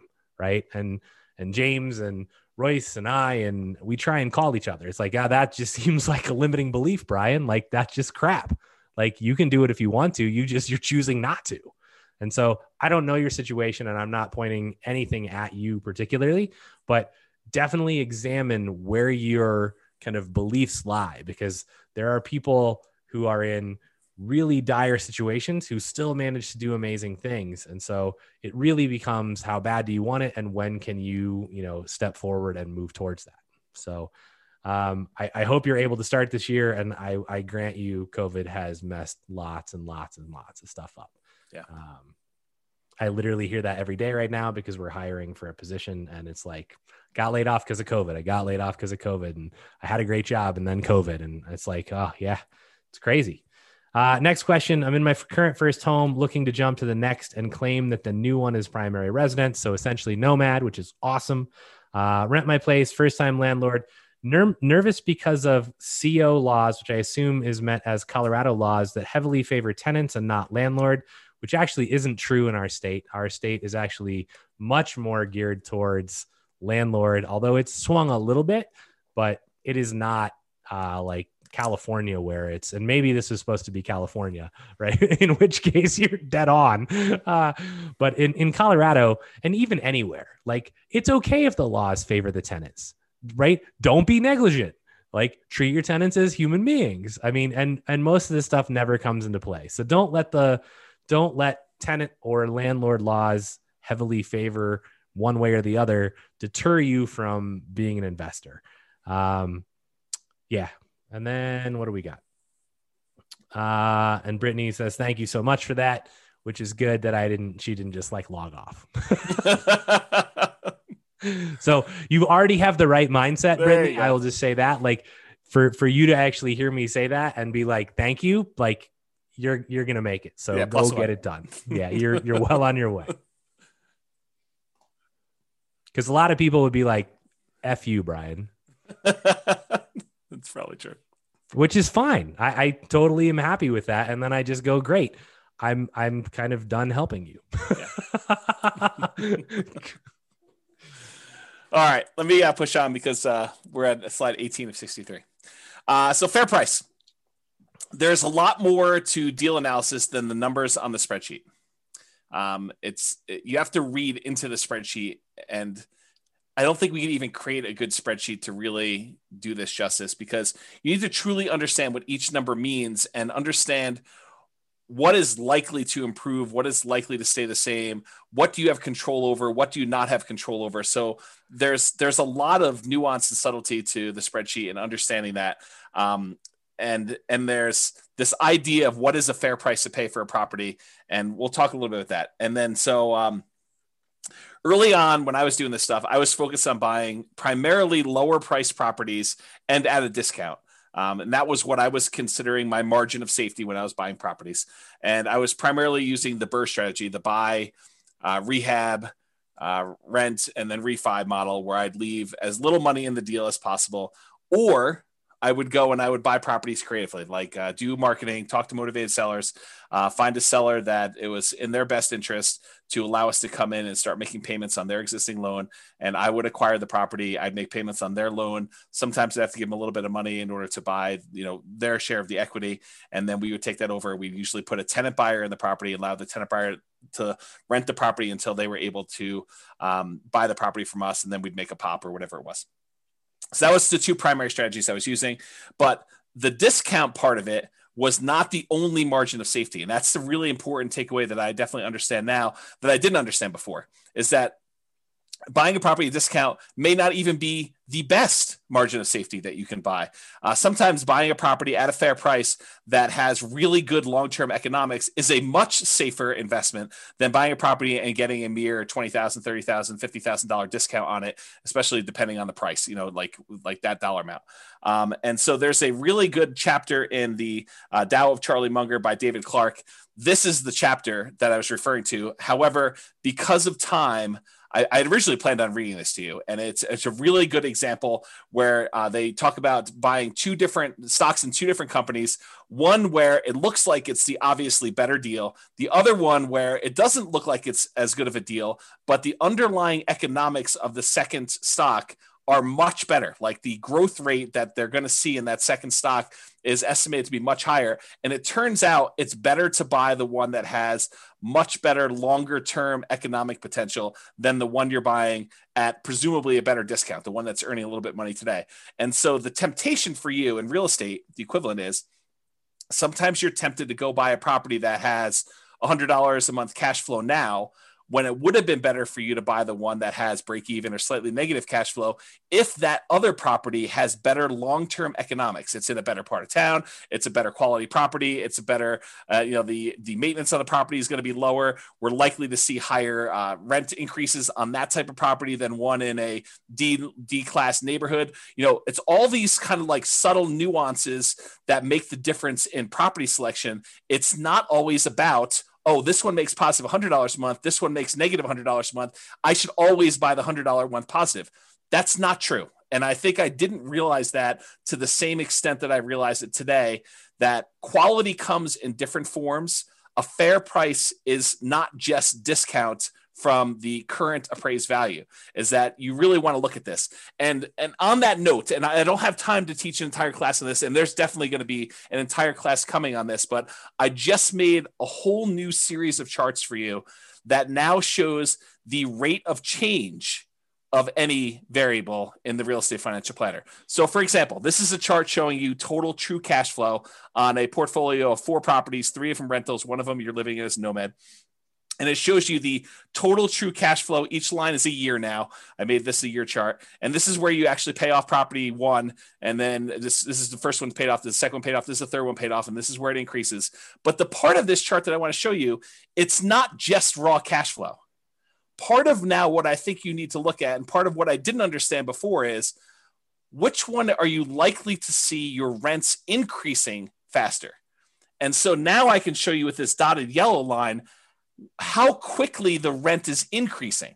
And so the rate of change, the percentage that the rent is increasing, is on the right-hand side. This yellow dotted, this orange dotted line now shows you how quickly rent is changing over time. And then you can see the normal economics for a lot of properties is the rent tends to slow down over time because you've already got to the certain point where it's a certain dollar amount, and for it to grow more, it's growing at a slower rate. But that's not always true. And so there's a lot to go through with this chart, but I just want to point out that we're not just looking at raw rent. We're also looking at how quickly rents will grow, how quickly property values will grow, what the quality of a property is, and the things that are related to quality, like lower maintenance and lower vacancy and lower turnover and all those other things. They all have an impact on things, and they're more important than you might imagine at first. And so that's sort of the lesson that I kind of want to take away from that. And all of those little nuggets, yeah, when you don't come back to the same class that we teach the second time and the third time, those are the nuggets that you miss. And those nuggets become really important. I think they do. Because, there's like the first glance of how the blocks sort of fit together. And then you start realizing, it's more than just the blocks fitting together. It's like, what order you place them in, and, the orientation of them, and how big of a gap do you put between the blocks. And this is literally why I went to the effort to teach people how to build the spreadsheet so they could see the interaction between the numbers, right? Which is a huge, it's not going to happen, but that's the goal, right? It's like, how do you get people to understand this is how all the numbers interact? And the only way you do it is you go through and you figure it all out on your own. Yeah. Yeah. And Skylar says, I'm definitely going to read that. I'm assuming she means that article from the Charlie Munger book, but that's just one page of the book. And honestly, there's lots of other examples. If you search the web, you could probably find versions of that, but it's a pretty good example of why it's not obvious that you always pick the one that seems better at first blush, that you have to look deeper than just cursory surface level type numbers. Yeah. Tao of Charlie Munger. That's the name of the book. Okay. Reserves. And we probably need a 2-hour class on reserves, but I'll give you like my, 1 slide version of reserves tonight. So at the very beginning, I was really stretching to even buy a property. Like this was me relatively early on trying to, get started, make stuff happen, kind of like push a little bit out of my comfort zone to do things. So I was stretching, and I probably had some reserves, but nowhere near the reserves that I found out later that I was supposed to have, and not even close to where I am today with the amount of reserves that I keep. So like, if you look at my progression of like how much I think you need in reserves, I started off with basically 0. I thought totally incorrectly, but I thought at first that having access to a large amount of credit was good enough for reserves. Oh, that was wrong. That was way wrong. But that's where I started. I met with a CPA early on with a few properties, and they told me 6 months of reserves for each property. That like hurt me. It like after that meeting, I felt like that's too slow. There's no way I'm going to be able to have 6 months of reserves and hit the numbers I need to hit in order to get to my 100 properties with $100 a month. That doesn't make any sense to me. Like, there's no way I'm going to be able to come up with that money. I don't have enough money for 25% down. So like, I'm not going to be able to do that. So I got to buy these properties creatively in order to do the creatively and to be able to support myself and have this money coming in from, either doing BRRRR or creative financing or whatever. I mean, I need more. I need speed. I need velocity in order to kind of hit my goals. So this 6 months, I fought that advice hard. Like mentally, it was hard for me to do. Emotionally, I mean, deep down, I knew it was right. Like I was like, that's why I fought it so hard. I was like, how can they say that? But like you have to get there. It's just you're fighting it. You're like, this is going to hurt me. This is going to slow me down. I'm not going to be able to hit my goals. And that really, I struggled with that for a long time. I was like 6 months. I mean, there's no way we can buy at the pace we need to buy if every time I need to buy a property, I need another 12K beyond what I need to get into the property and all the reserves I need on the other properties. There's no freaking way.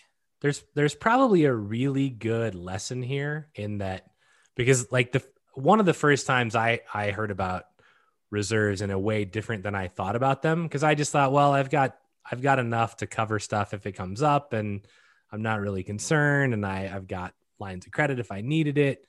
But I think if you ever find yourself like really fighting something, you might want to just stop and go, maybe they're right. Because when I heard reserves, I actually heard it from people in the mastermind group. And it was like, they were like 2 years, like really experienced investors who'd been in the game for 30 and 40 years were like, you want to weather anything, you need 2 years of reserves for every property. And I was like, there is no freaking way, right? Like that is absurd discussion. Like, how is that even possible? And you look at it now and you go, well, COVID, like things could have been a lot worse than they were. Right. And some of them still aren't great, but I mean, they could have gotten a lot worse.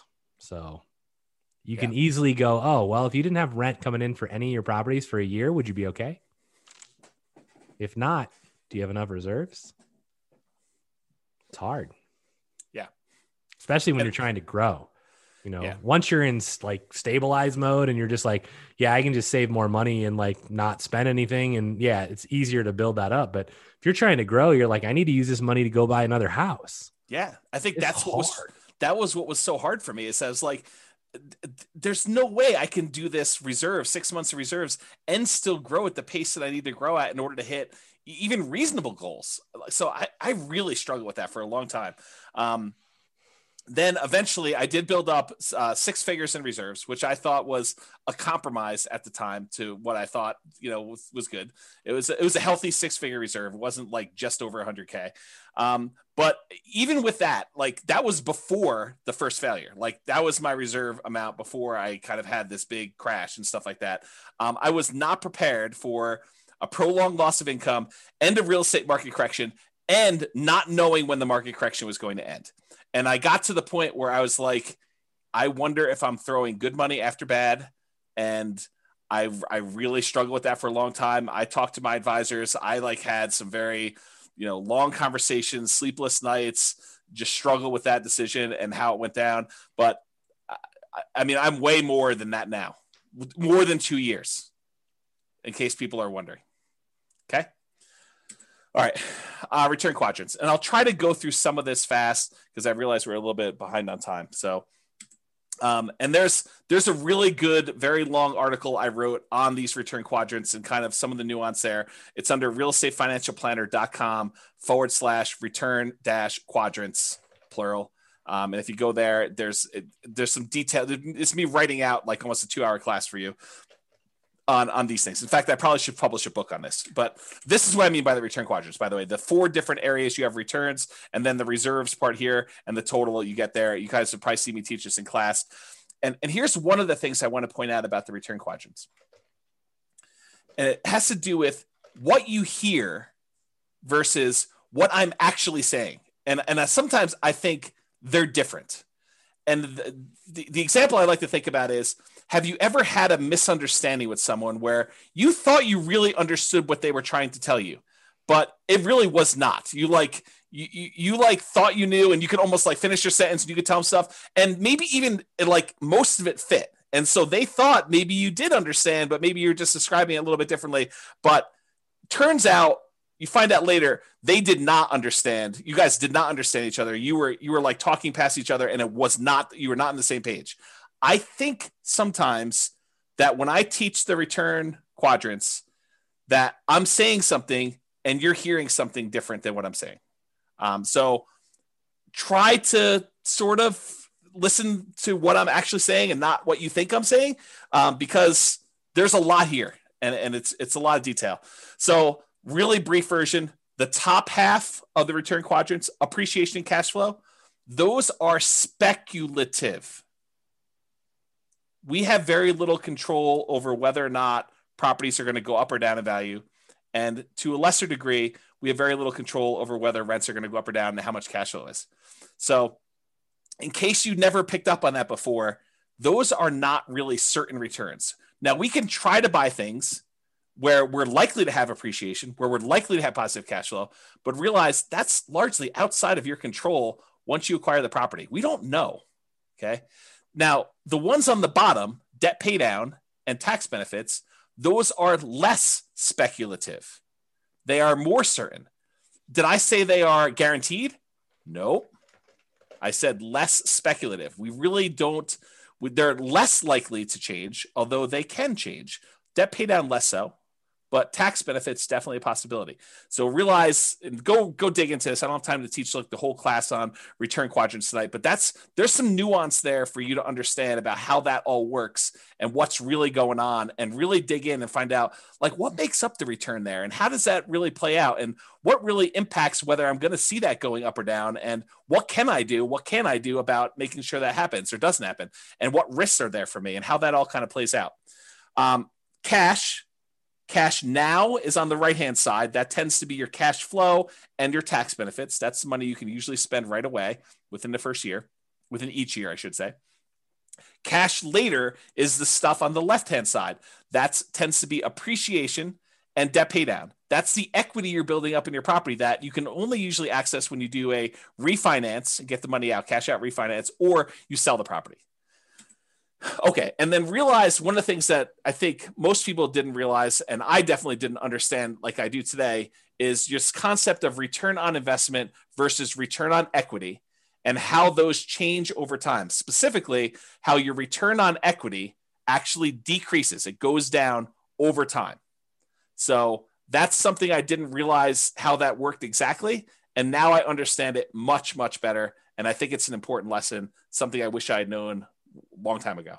Also, the subtle point of once you pay off a property and exhaust your depreciation benefit, the tax benefits of depreciation, eventually all you're left with is unleveraged depreciation, whatever the raw appreciation is for your city that doesn't get magnified by having a loan on a property, and your capitalization rate, your cap rate in a property. So eventually your property returns, basically they're asymptotic and eventually become unleveraged depreciation and cap rate. So I think those were two things that were there. Okay. Any questions or anything before we get into new stuff? Nope. I handled a couple that we don't need to have just for time reasons. Okay, cool. So Nomad, this is one of the things I wish I had known about early on. I started investing primarily using the BRRRR strategy: buy, rehab, rent, refinance, trying to buy properties where I left very little or no money in a deal. And also buying creatively, like buying subject to or with wrap financing. Those were the two strategies that I primarily was using very early on. And one of the big issues with both the BRRRR strategy and buying creatively is this: poor property selection.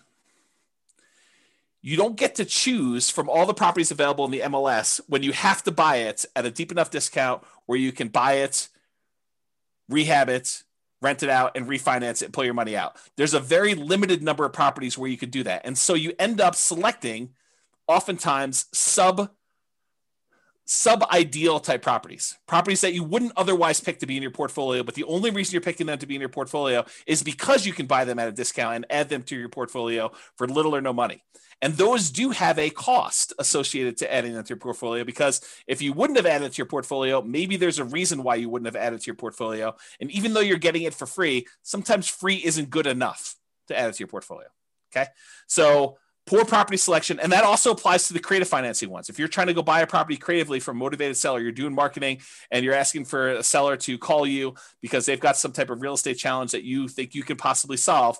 I think that is a major factor, because not everybody is going to be motivated and allow you to buy their property that way. And so it's also poor property selection. It's really hard to find ideal properties to do that. And that's one of the things I did differently the second time around is I didn't just buy anything for my portfolio. I was very selective in what I was going to add to it. And those properties, the BRRRR ones and the creative ones, they do not tend to align with the quality properties that we talked about when we said fair price. We talked about buying a great company at a fair price versus buying a fair company at a great price. That's what I'm talking about here. It's another way of me saying this. Another issue that I had with the BRRRR and creative buying properties creatively subject to and wrap financing was living expenses. I had to figure out a way, if I wasn't going to work a job, if I was going to be a real estate entrepreneur and try to generate money from this, was generating living expenses. So I had to do it either with cash flow or these pops by having a tenant buyer live in the property. And then, 2 or 3 or 4 years later, they come out and I get 20, 30, 40K, whatever it was at the time to do that. So that was another challenge of doing it. The second time after I failed and I had to rebuild, I primarily focused on 25% down and then a little bit of Nomad.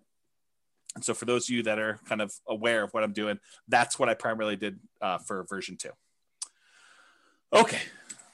Hey, James. Yes. Knowing that return on equity goes down over time, what do you do about it? Do you try to exchange out properties as time goes on to optimize or something else? I didn't know you taught a whole class on this. Yeah, it's a little bit beyond the scope of this. There are things you can do. You can actually refinance and change your return on equity calculation to do that. But I do think that adds additional risk, and so it depends on where you are in your kind of like investing career and what you're trying to accomplish as to what the correct answer for that is. I will tell you that your portfolio tends to become slightly less risky over time as your equity position increases. And I think that lower return is a reflection of your reduction in risk because of the less debt that you have, your kind of like debt to equity ratio, or I'm sorry, your debt to net worth ratio. And so there's a whole class on some of that as to what that means and why. And I probably should have time to think it through and really give you a much better answer, but that's like off the top of my head while I'm distracted with some other stuff. So why 25% and not 20%? So the short answer is you get a much better interest rate for a 25% down than a 20%. And it's not that much extra down if you've got some resources going there, and it significantly improves your cash flow to do it. So we've done classes before, I think, where we compared 20 to 25% down. The which ones they were escapes me right now, but this is not a new discussion. This kind of 20 versus 25%, we've talked about a lot in various other classes and showed you the numerical differences of why you want to do that. One of them is definitely the financing class, where I show you the difference in interest rate between a 20% down payment for an investor and a 25% down. It is way, way better. Like your cash flow significantly increases because number one, you're borrowing less. And number two, your interest rate is crazy better than doing the 20% down. So that's the short answer for that one too. Okay. So one of the things I wanted to point out, we talked about this idea of the first 100K, the kind of one that, Charlie Munger says is kind of a bitch to get to. And I wanted to show you just very briefly why Nomad can be an amazing way for you to get to that first 100K.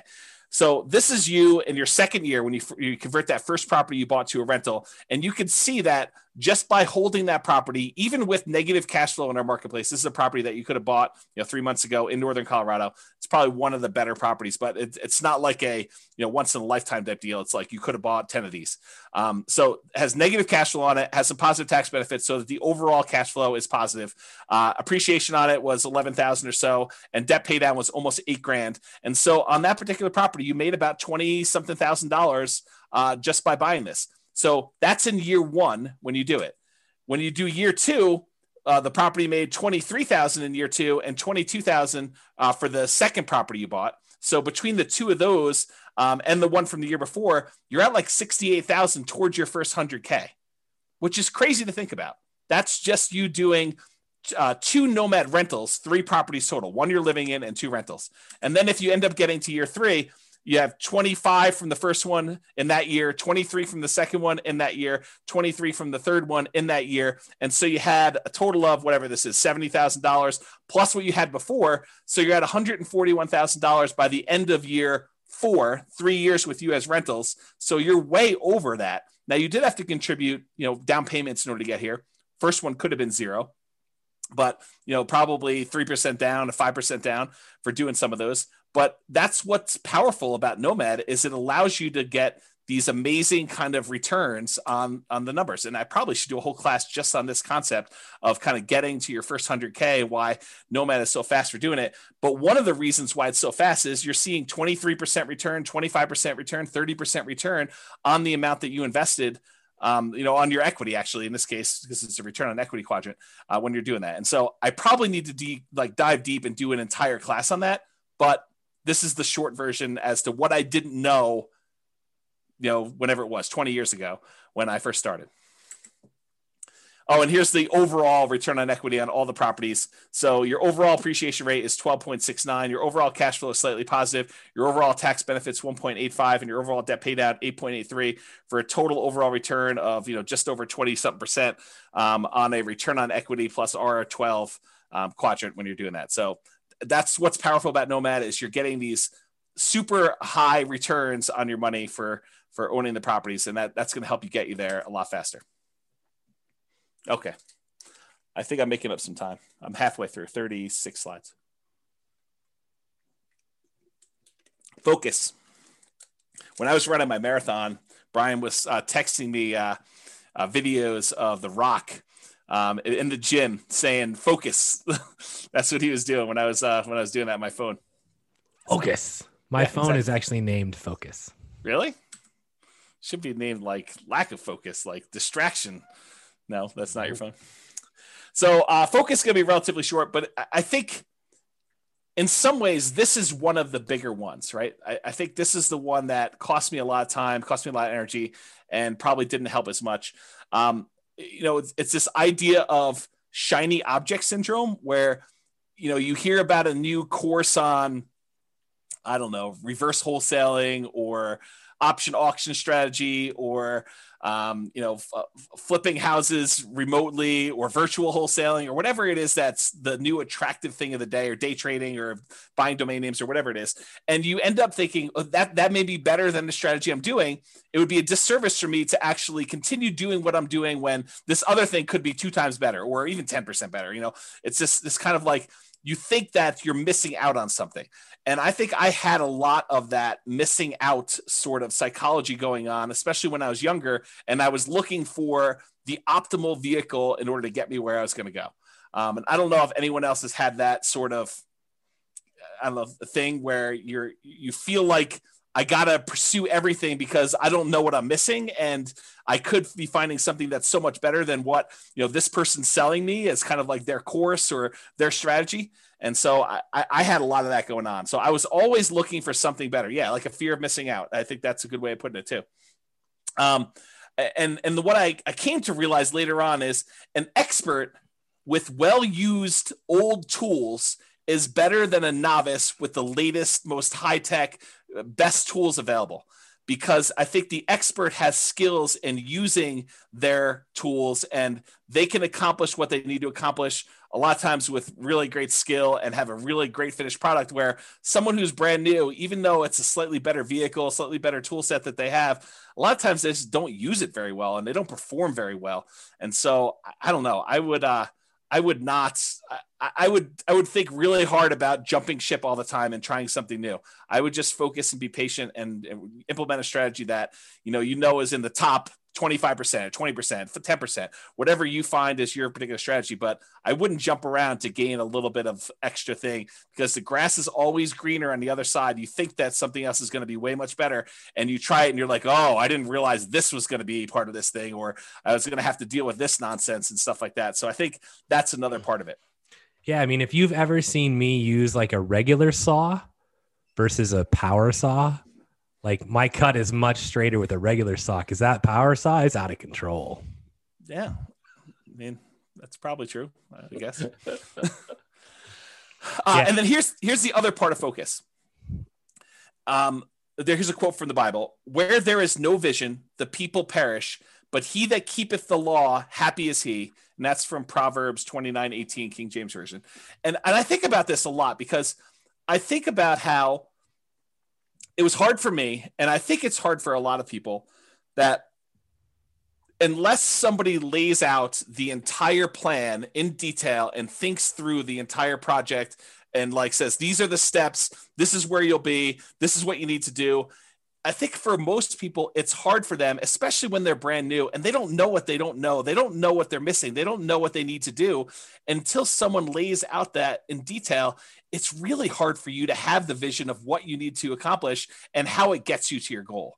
And so this occurs to me, like when we started teaching Nomad, I realized right away that I need to put out, even if you guys don't use the 10-year plan of buying 10 Nomad properties, you need to have at least seen a 10-year plan so that you know, hey, someone has thought this whole thing through, and this is how you can get from 0 to owning 10 rental properties and what those numbers look like. Now, you may decide you only want to do 1 or 2 or 3 or 4 or 5 or whatever it is, but at least someone has laid out, 10, Brian says, but someone has laid out the entire plan for you and given you a vision. This reminds me of like someone who is trying to build a house without creating a blueprint first, or without creating some type of plan. It's like, does this board go here? Well, I don't know. I mean, unless you have a plan, you don't know if a board does go there or not. Maybe it should go there. Maybe it shouldn't go there. But until you have a very detailed, thought through, organized plan where you know all the pieces fit together and how they fit together and what order they fit together, you can get lost in this thing where you lose focus. You just don't know what you should be doing. So I think it was really challenging for new investors to kind of develop or see that a detailed plan of the future. So that's why we ended up teaching the Nomad the way we do. It's one of the reasons why I wrote the financial planner software, is because there wasn't anything available that made it easy for us to develop these plans and change assumptions and do all that. And then it's one of the reasons why I wrote literally the blueprints, so you could take your plan and I walk you through what happens at different stages, all these different significant events and stuff like that. So I'm trying to help you with your vision process, because I think that was something that was lacking for me. I thought my vision was this $100 a month times 100 houses. And if I had run those numbers through the real estate financial planner software, I would have saw really early on that was going to be problematic, especially if I did any type of stress testing whatsoever on those. So you want to add something to that, Brian, before I go on to the next one? No, spot on. Oh, you wanted me to add something because you were thirsty. Sorry. Well, I figured I would just ask that. And on a related note, I think this focus and the grass is always greener, I think those are related. But when I was first starting off, what I was told by all the people I talked to and all the books I read is cash is king.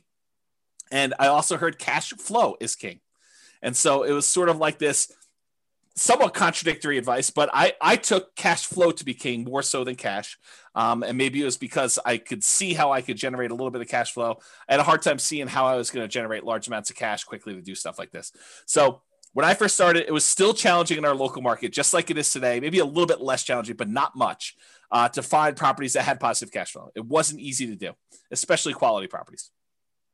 So I was doing things just like we teach in like the cash flow workshop class to improve cash flow. I was focusing on doing a lot of those things. The things that I was primarily doing was buying properties as, BRRRR, the buy, rehab, rent, refinance things, and also creative financing, because I didn't have 20 to 25% down payments. Maybe I could have scraped together 1 or 2 to do that. But after that, I was done. I mean, I would have been done buying. And so that was really hard for me. And I wanted to acquire more than just one property that had $100 a month cash flow. I was trying to do this fast. And I think that was actually one of the things that I probably made a mistake, is I think I was trying to rush financial independence. I was trying to get there really fast, pushing it really, really hard to do that. And it's hard, because I could see why some people might think it's conflicting advice when, Brian and I tell you, you got to work hard, you got to push really hard, you got to do it. But then I just told you that I think I rushed financial independence, but I don't see them as conflicting, because they're definitely both true. I don't know if maybe Brian has some insight, but I could see that they're different in my mind enough, and I'm not sure how to vocalize that. Yeah, I think I think the second part of that is, being smart and not over pressing to like ruin your chances. I think the first part is you have to put in the hard work, right? It's hard work versus don't press so hard and don't take risks that are unnecessary to get you there a little sooner. Realize that from all the other things we've talked about tonight, like it's not a like get rich or get wealthy fast thing, right? Yeah. Once you understand that I'm going to get wealthy over time, I'm going to use real estate as the means to the end for that, and you know why you're doing what you're doing, then I think, I've got to go do a lot of hard work now, right? And, as an example to this, right? Someone asks, with the huge seller's market, houses going thousands above asking price, what is the best way to find a property at a fair price for Nomad, right? And James may have a completely different answer, but my answer is hard work. Freaking every property that comes on the market, analyze it. If it looks decent, go see it. Like, that's literally how you do it. It's just effort. It's like you continue to go until you find what you want and you never give up. Like, that's all that is literally the entire secret to my existence. Like, that is like the secret to all of my success, is that when people tell me it's not going to work, you're not going to make it, I'm like, whatever, see you when I get there. And then I just put the pedal down. Yeah, I'll answer that question slightly differently. And I think in our market right now, in order to do that, I would say you're not trying to buy 12 properties right now. Although the crazy thing is we could see appreciation and rents increasing for the next decade or more. And I would have made a mistake doing this. But I think if you're just trying to acquire one property, you're buying something that has good long-term economics. I think that's what you're trying to focus on, is buying something of quality that you would want to have in your portfolio 30 years from now. And it's possible that that property will have a dip in the short term, but I think over a very long period of time, if you pick a property of quality that is likely to have really good long-term economics, even if you're paying a small premium today, it's going to be cheap in the long run. And I think that's part of how I look at it now. Yeah. Yeah. So Dan says working hard does not equal rushing. Yeah. And Hunter says that's actually a super interesting point. Thanks for pointing that out. In many ways, that's how I've interpreted hard work. Right. And it's not about how fast you can get there. Right. Like, if you were hiring an employee, would you rather have the person that rushed to get their job done, or would you rather have the person that did their job really well, but they both worked equally hard, but one rushed? Which one do you think has more mistakes, and which one do you think is the long-term employee? That's the person you want to be. Yeah. Yeah. That's definitely some good points about that. I mean, there's a lot of nuance and subtlety to some of this stuff. And I think that, especially since I've identified some, if I can get beyond the emotional attachment I have to some of these points and the kind of like carnage associated with it for me, I think there's some real good lessons for us to continue to repeat in the future for NCraig. But I think, I just need to work on, I think, getting beyond that. Yeah. Unless there's something else, I'm going to continue on with this slide and then move and stuff. So when I was doing a lot of the BRRRR and creative strategy stuff, we could have found some deals that had good cash flow, that had decent cash flow.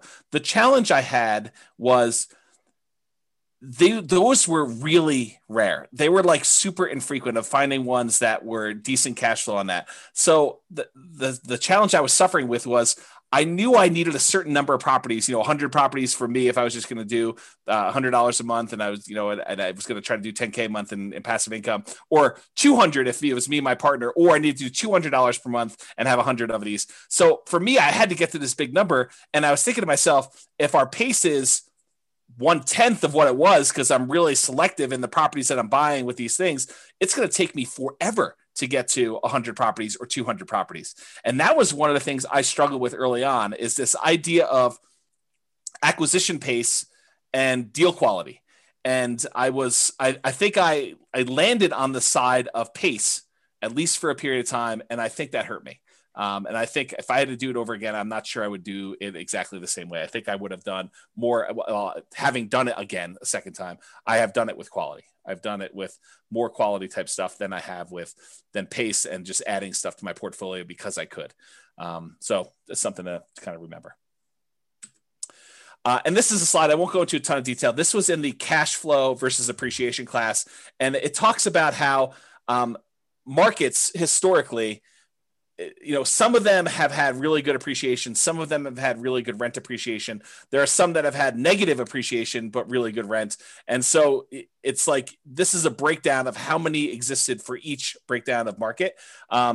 and go watch that class, because I did a much better job of explaining that in that class. And this is probably a topic for more conversations. But what I did also want to point out is just because a market had great appreciation in the past and great rent appreciation in the past does not mean in any way that that is going to continue in the future. I think that you need to understand what is driving some of these things and try to look into the future as best you can, because it's really hard to do, and try to say, do I think that this is going to be a property that over a very long period of time is going to have very positive economic kind of like perspective, or a very good economic benefits of owning for a long time?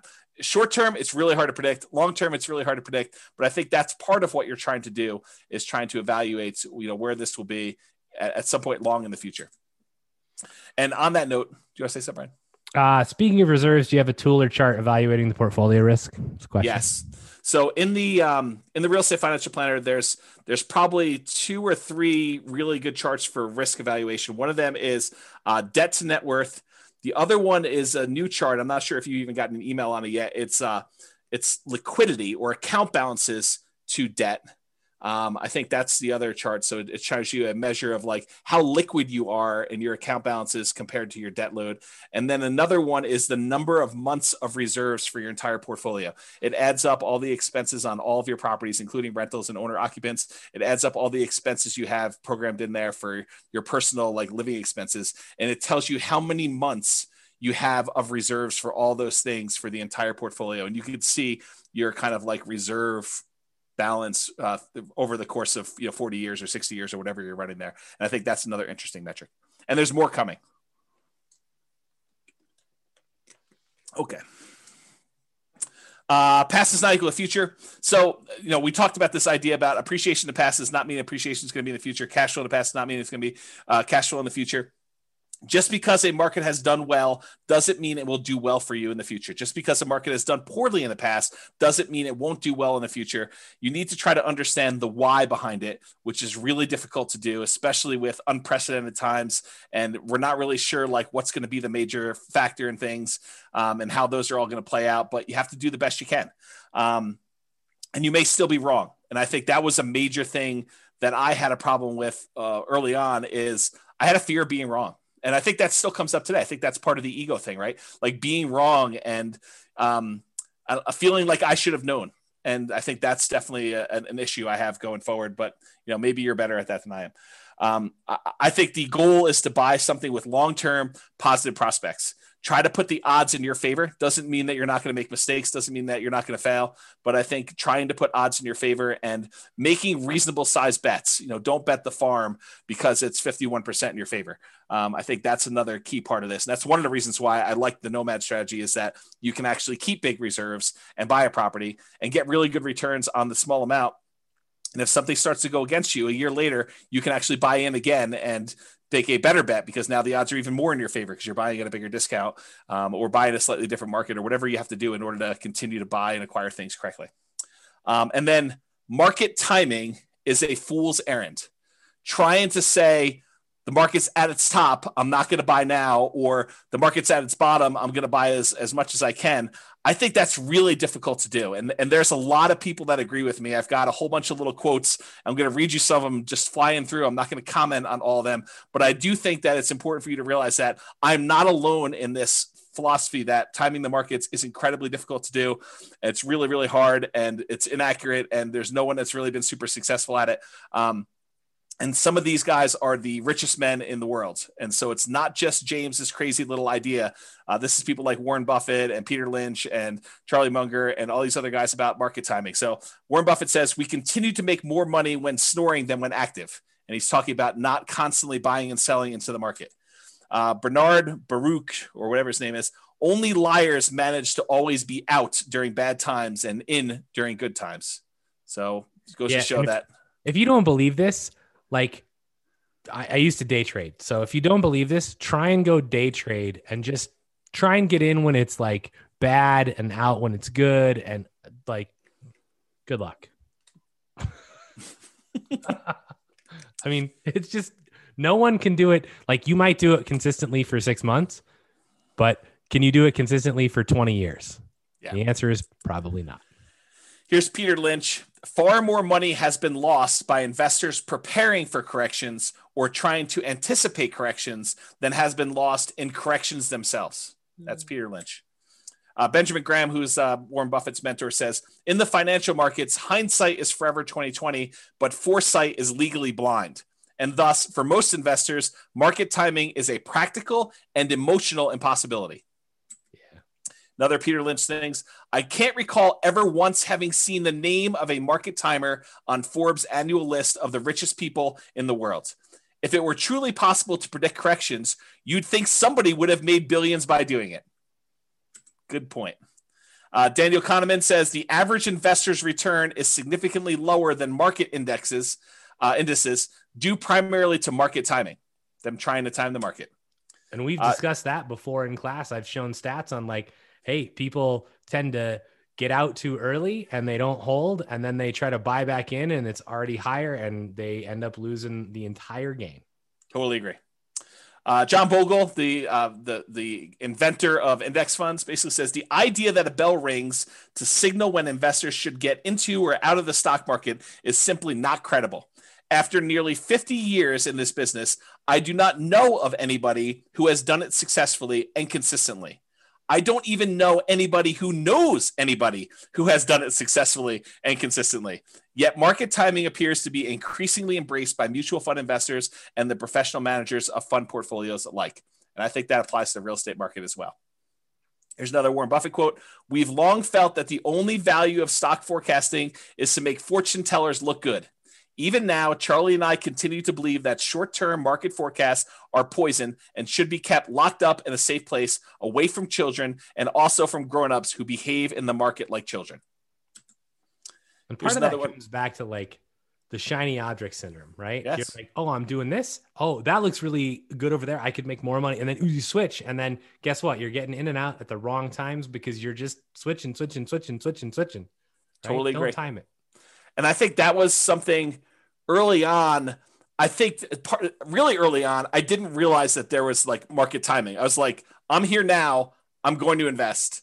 I'm going to just do this, because I don't think a lot of books were talking about market timing back then in the real estate side. It took me a while to find the stock stuff. Okay.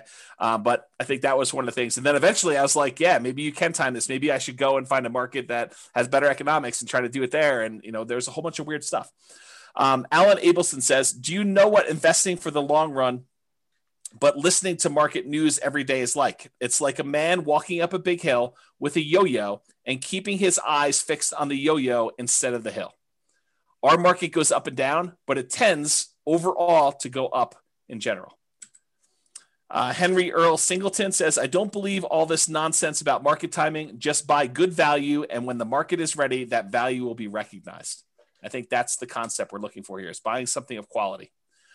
Jonathan Clements says, what to do when the market goes down? Read the opinions of the investment gurus who are quoted in the Wall Street Journal. And as you read, laugh.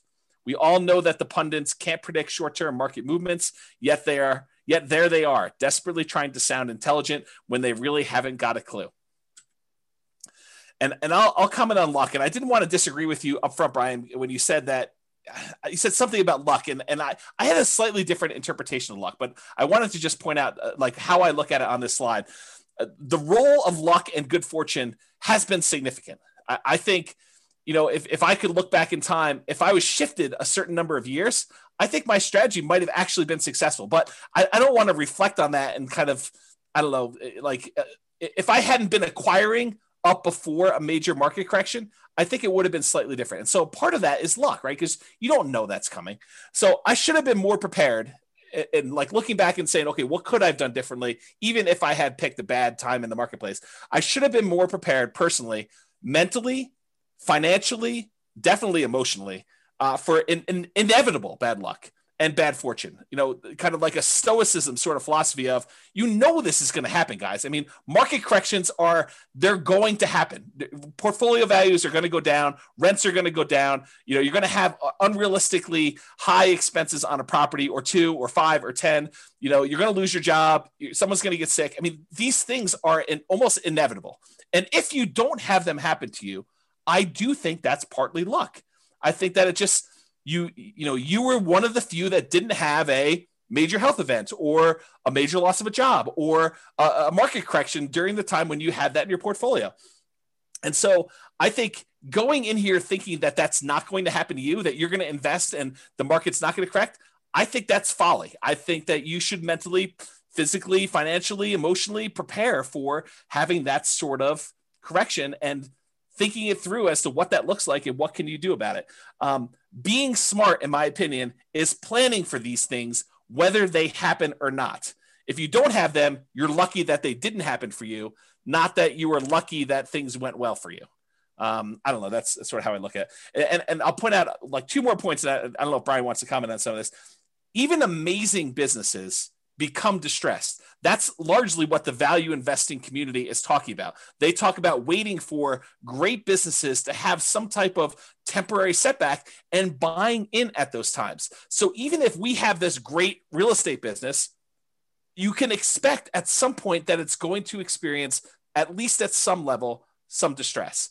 Now, I think part of it is preparing yourself for that distress and realizing that this is not a knee-jerk time for you to get out of the market. And I'm talking to myself, by the way. This is not a knee-jerk time for you to get out of the market and, you know, for you to not be prepared to kind of weather the storm. I think that that's the time for you in some ways to double down and buy in, or at least kind of like prepare yourself for that period of time that you have to do that. So we are off. The final thing I'll say about this, and I'll let Brian kind of comment. We're often making decisions with incomplete information and subjective, very personal biases. So we believe certain things about what's going to happen, how it's going to happen, and stuff like that. I think they're very subjective. I think they're very personal to us, and they could be based on historical experience. They could be based on you not knowing. I mean, they could be based on just, you know, things you've heard, how you were raised, all that other stuff. But we're never going to have a complete 100% view of everything that's going to happen, everything that has happened, everything that could have an impact. And so just you have to get good at making decisions in partial darkness. I don't know, Brian, do you want to comment on some of that? Yeah, I don't know what your disagreement with my definition of luck was. I think you just said something like, you know, you weren't lucky or something like that. And I think that everybody has some aspect of luck, right? Maybe it was when we have to go rewind it if we're going to do that, but it was something about how, like, you know, you just happened to be investing during a time when everything has gone really, really well so far for you. And I think you're planning for a rainy day, but if you had started at a different time, it might not look exactly the same. Maybe that's what it was. I don't think it would look exactly the same. I think I was in a position where had I even started in 2007, which, you know, Dan even makes a comment, right? In here, the advantage of real estate as compared to stock is that you're dealing with a real tangible asset. A big chunk of my portfolio was bought just before the 2007 burst. It never affected us because rents were coming in and we weren't selling the properties, right? So they had enough, I assume, in reserves to cover whatever was happening. And you know, obviously in depth about my situation, but my guess is that if I had bought a bunch of properties in 2007, I would still be okay, right? But I think there are definitely events. And I think this is the hard part about life, right? So in poker, you could be holding kings and I could be holding aces, and we could say, we could literally turn our cards up. I would shove my entire, you know, pot in, my entire bankroll in every single time against you. Because I would win. I would win every single time. Right. And I'm an 81% favorite, roughly. It's 80 point something, but I'm an 81% favorite. And what poker players and what investors and what I think people in real life don't realize is that odds are odds based on an infinite amount of time. And so literally for my entire lifespan, it is possible that James just every single time his kings beat my aces. And this happens at the poker table as well. But like, it's you literally see this. And so this is what makes investing or poker playing or anything really difficult, because if I go to the poker room for a year in a row and every time I make the right decision, I get not rewarded and James wins all the money. Yeah. And I'm like, I'm making the right decision. And it turns out I could be the best poker player in the world, which I am not by a long shot. Right. But I could be, but I would never actually realize it or have any physical evidence to show me this. Yep. And so I may be the best real estate investor in the world and I invest at perhaps the wrong time. And then I get totally hosed by the market or some exterior factor. And then I just quit.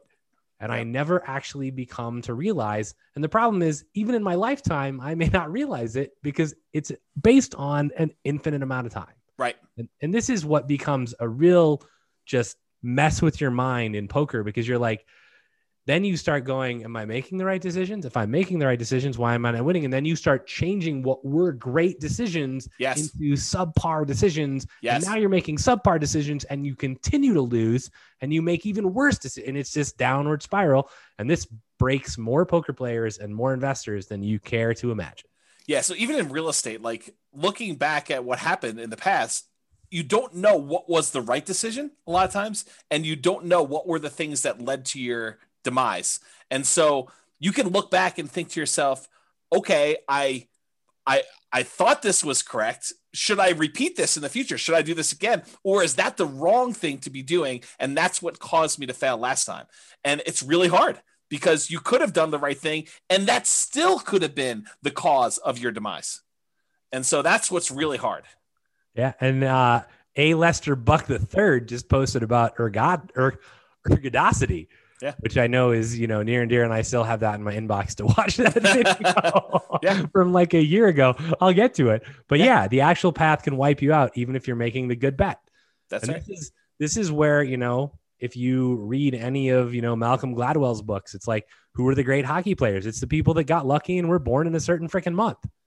Right. I mean, it's part of that is luck. Why is Bill Gates where he is? It's because he was born at a certain period of time, had a certain opportunity, was at a certain location that had a computer in their school, and that was everything.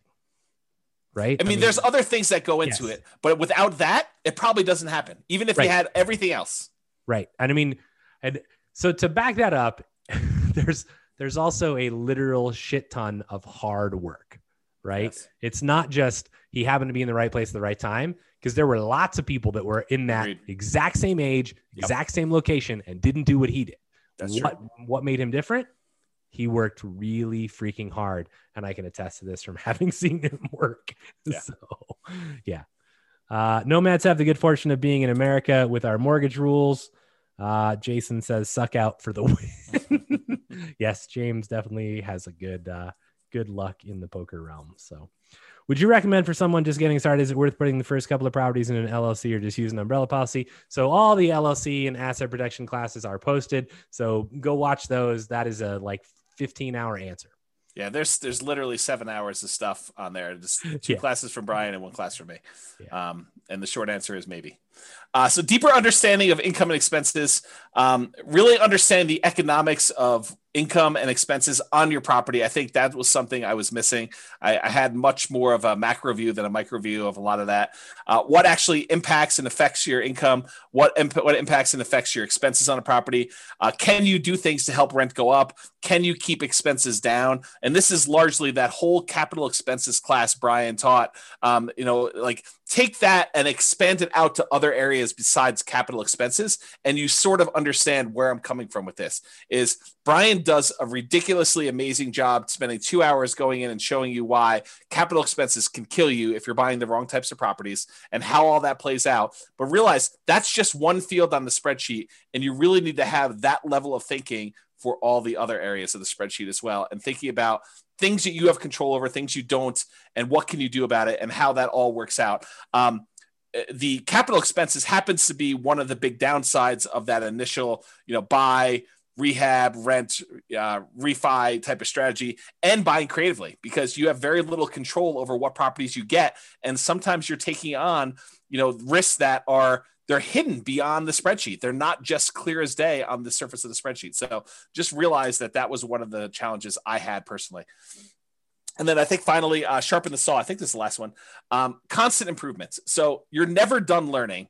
I think that was another lesson. And I feel really fortunate in that I think I had part of this early on because I've always been a big reader. I've always read a ton of books, but it's more than just reading. It's constantly studying and reading and implementing and tweaking and trying to apply what you're doing and going out into other areas. Like if I had not expanded out into some of the stock market stuff, I wouldn't have been able to pull some of those back and kind of apply them to how I think about real estate. And I do think that a lot of those ideas have helped me become a better real estate investor. And if I hadn't done that, I don't think I would have missed out on some pretty good improvements and strategies. So you should also take time to think and reflect and plan. I think that that's one thing that I probably didn't do as much of. I would read a lot, but I wouldn't take time to actually process and implement. And I think Brian has been critical of that before. And I think it's fair. It's a fair criticism that, I'll read 50 plus books a year, but he's like, well, did you implement the last book you read? Did you take time to think about that and do it? And sometimes it's no, but sometimes it is yes. I mean, sometimes I do that. And if I take a break after a while, I try to go and, I don't know, put it all together and make it all work. But sometimes it's hard to synthesize after you've been away from a book for 4 months that you only read once. So it's a fair criticism and one that I think I should do better on even in the future, but I definitely didn't do nearly as much of that in the past. And then related to this is test your assumptions. You have an assumption about how things work or why things are the way that they are. And I think you need to ask yourself, is that really true? Is that a true assumption? Or is it just been that way for 80% of the time and I haven't seen the other 20% yet? And what if the opposite were true? Or what if that was not true? And think about what that might look like and say, that's really problematic for me. That would be devastating for my portfolio or devastating for my plan, and make appropriate plans for that, to think things through like that. So I can still make mistakes. I do all the time. I'm still working on that. I hope you guys are as well. And Charlie Munger says, in my whole life, I have known no wise people over a broad subject matter area who didn't read all the time. None. Zero. You'd be amazed at how much Warren reads and at how much I read. My children laugh at me. They think I'm a book with a couple of legs sticking out. So that's a quote from Charlie Munger. The compulsion to push and achieve. I think this was a mistake of mine too. I was ultra competitive and driven and going for speed. I think that I was really pushing hard early on. Not sure I completely understood or understand even now work-life balance.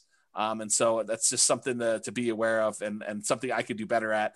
Definitely, I was way worse when I was younger. Now I think I've made some progress, but not nearly. I still don't think it's nearly good enough. In fact, it wasn't until like about this time last year when I actually started taking off a single day a week, one day, and now it's Sundays.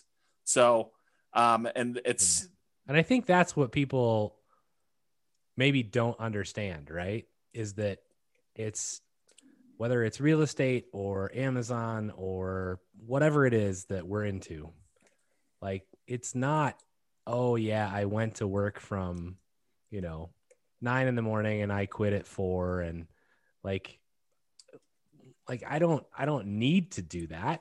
Right. But if I'm going to do something, I'm going to do it really well.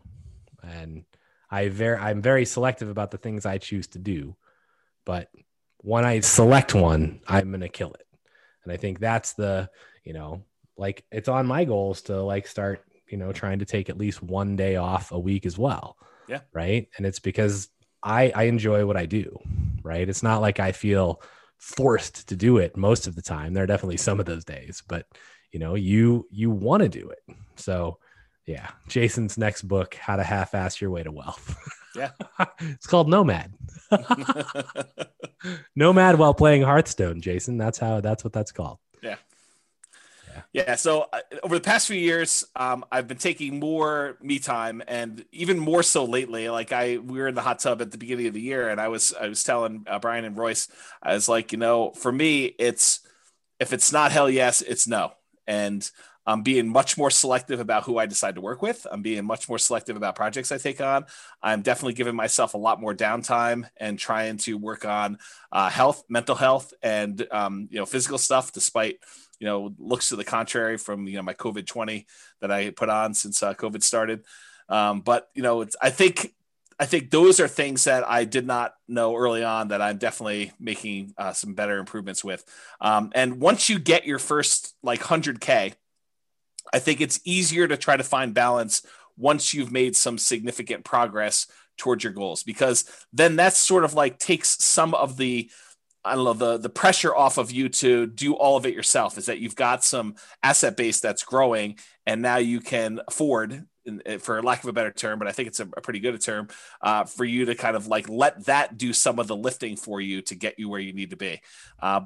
So it's hard to justify doing that when you're not at 100K, and probably even more than that, honestly. If it was me, you may have different goals on that, but I think you get to a point where that starts being enough, and now you're sort of like, okay, I can definitely not coast, but do less than going crazy 7 days a week, 24 hours a day, doing that.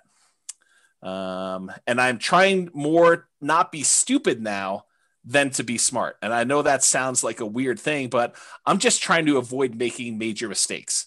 And if I had to do it over again, I bet you I would take that approach a little bit more, rather than trying to be the smartest guy in the room, or associate with the smartest people in the room and try to make really smart decisions. I might try to just not make mistakes and avoid losing, and sort of put myself in a position to let myself win rather than forcing a win. I don't know if that's a good way to think about it. So that's kind of where I am with that. Yeah, I mean, that analogy plays really well to EV and to poker. Like, if you sit down at a poker table and you're trying to like beat someone else, yeah, you're doomed to lose your money. Yeah. And I think early on, I was more of a I'll beat you sort of personality. Like I cannot overstate how competitive I was as a younger guy.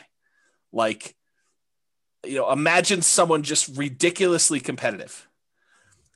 And I'll just doesn't take a lot of doesn't take a lot of thinking for me.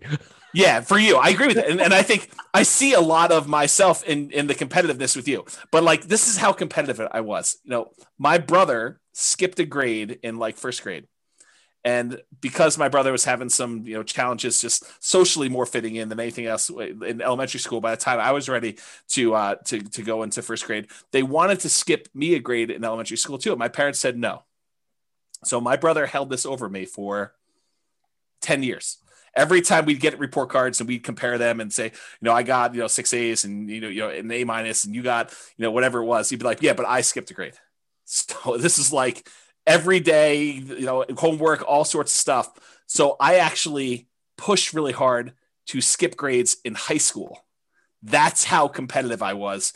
I pushed to try to skip grades in high school so that I could actually catch up with my brother. That's like how ridiculously competitive I was. So kind of give you an idea of what that looked like. And not that I'm encouraging that, because I've totally gone the other direction where I'm just trying to so Brian, you own chess. I'm not even going to play you because I don't even want to start the competition with playing chess. So I concede. It's all you. You own the chess space. So that's sort of what it is. So, yeah. All right. So the last slide is final thought. And this literally is the last slide. Everyone wants to know if you skipped a grade. I did. Multiple. Yes. I started college at 15. So that's how I did it. But yes, like really crazy, ultra competitive to do that. All right. So final thoughts. One thing that came up while I was preparing for class, what things did I happen to get right in the beginning that I still feel are true today?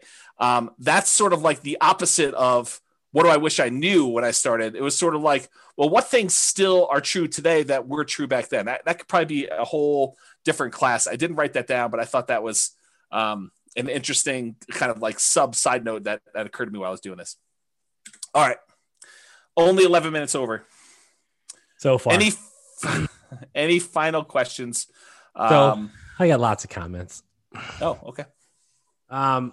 So I think, on the reading thing, it's very interesting, right? Because James acquires lots of knowledge and breadth of knowledge and reads a ton of books. And I read books almost out of necessity. So, tried to make him spit his juice out. But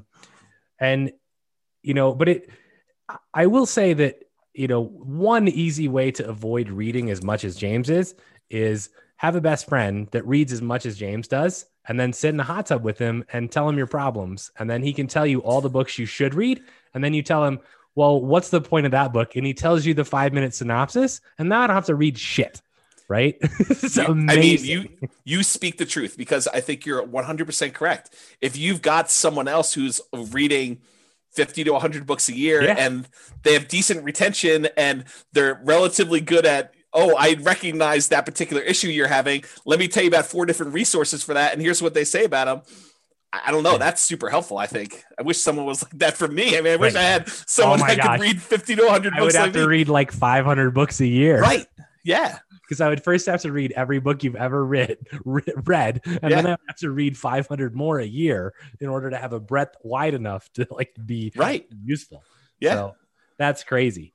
But yeah, I mean, you know, and I think really, I mean, I say that somewhat in jest, but I mean, James is an amazing resource, like not just for real estate stuff, but I mean, he's just an amazing best friend and amazing resource in general. But I think my overall point in that is you need to surround yourself with people like that. Like this is part of not failing as hard when you fail, is if you have people around you who are like, okay, you know, I understand what you're going through. Let's talk about it. And you can at least, if nothing more than get it off your chest, which James hates to do. Right. But having the people around you that are going to support you through that process. I mean, huge setback in my life. I went through a divorce and James was there every day. So, and it makes a difference. So find the people that care about you. Somebody in their comment says, this is from like a long time ago in the presentation, but I highlighted it because I wanted to come back, right? It says, so much value in a great mentor, one that has a tried and true and approaches and has made money doing them. And I have this thing about mentors. This is kind of a pet peeve. You know, when we used to teach live classes, you know, people would come up after and be like, hey, Brian, will you be my mentor? And I'm like, who are you? And it's like, so I think there are great advantages to having an amazing mentor, but if you as their mentee are not delivering value back to them, then you need to reevaluate your relationship. So I think that is the one point I want to make on that, is that you should be delivering value both ways. And sometimes that seems hard because you might be like, well, if James is going to be my mentor in real estate, how in the hell would I deliver any value to him? Well, there's a lot of ways you can deliver value, right?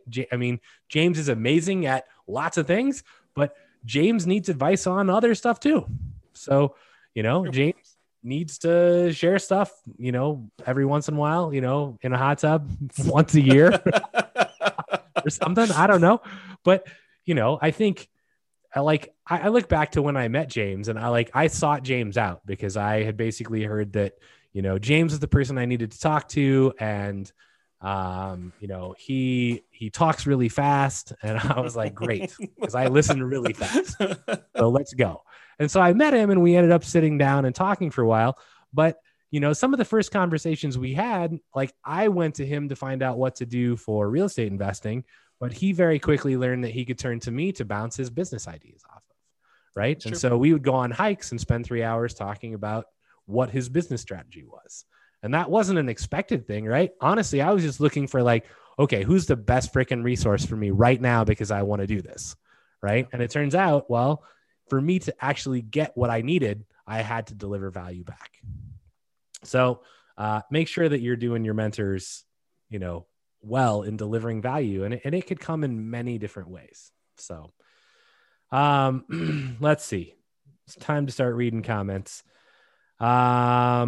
Skipping grades, we covered that. Thank you for your honesty and for sharing. Really appreciate you. You guys could offer an ultra premium class, James in the hot tub sharing thoughts. We are going to do a hot tub class at some point. Oh man. Blink. I'm not sure if that's a reference to Malcolm Gladwell's Blink book, which is on my bookshelf right there. That's a good book. Don't forget to rent Ferraris and bikini models for your YouTube shoots. I wonder who made that comment. I can only guess. Yeah. So Hunter says, I've watched a lot of NCREG classes and I really feel like this was one of the best ones I've seen.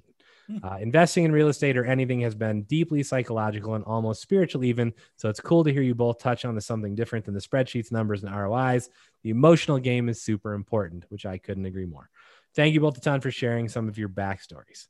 Good stuff, fellas. Don't look back. Boston. Brian has a great point about the mentees. Amazing class from Nick.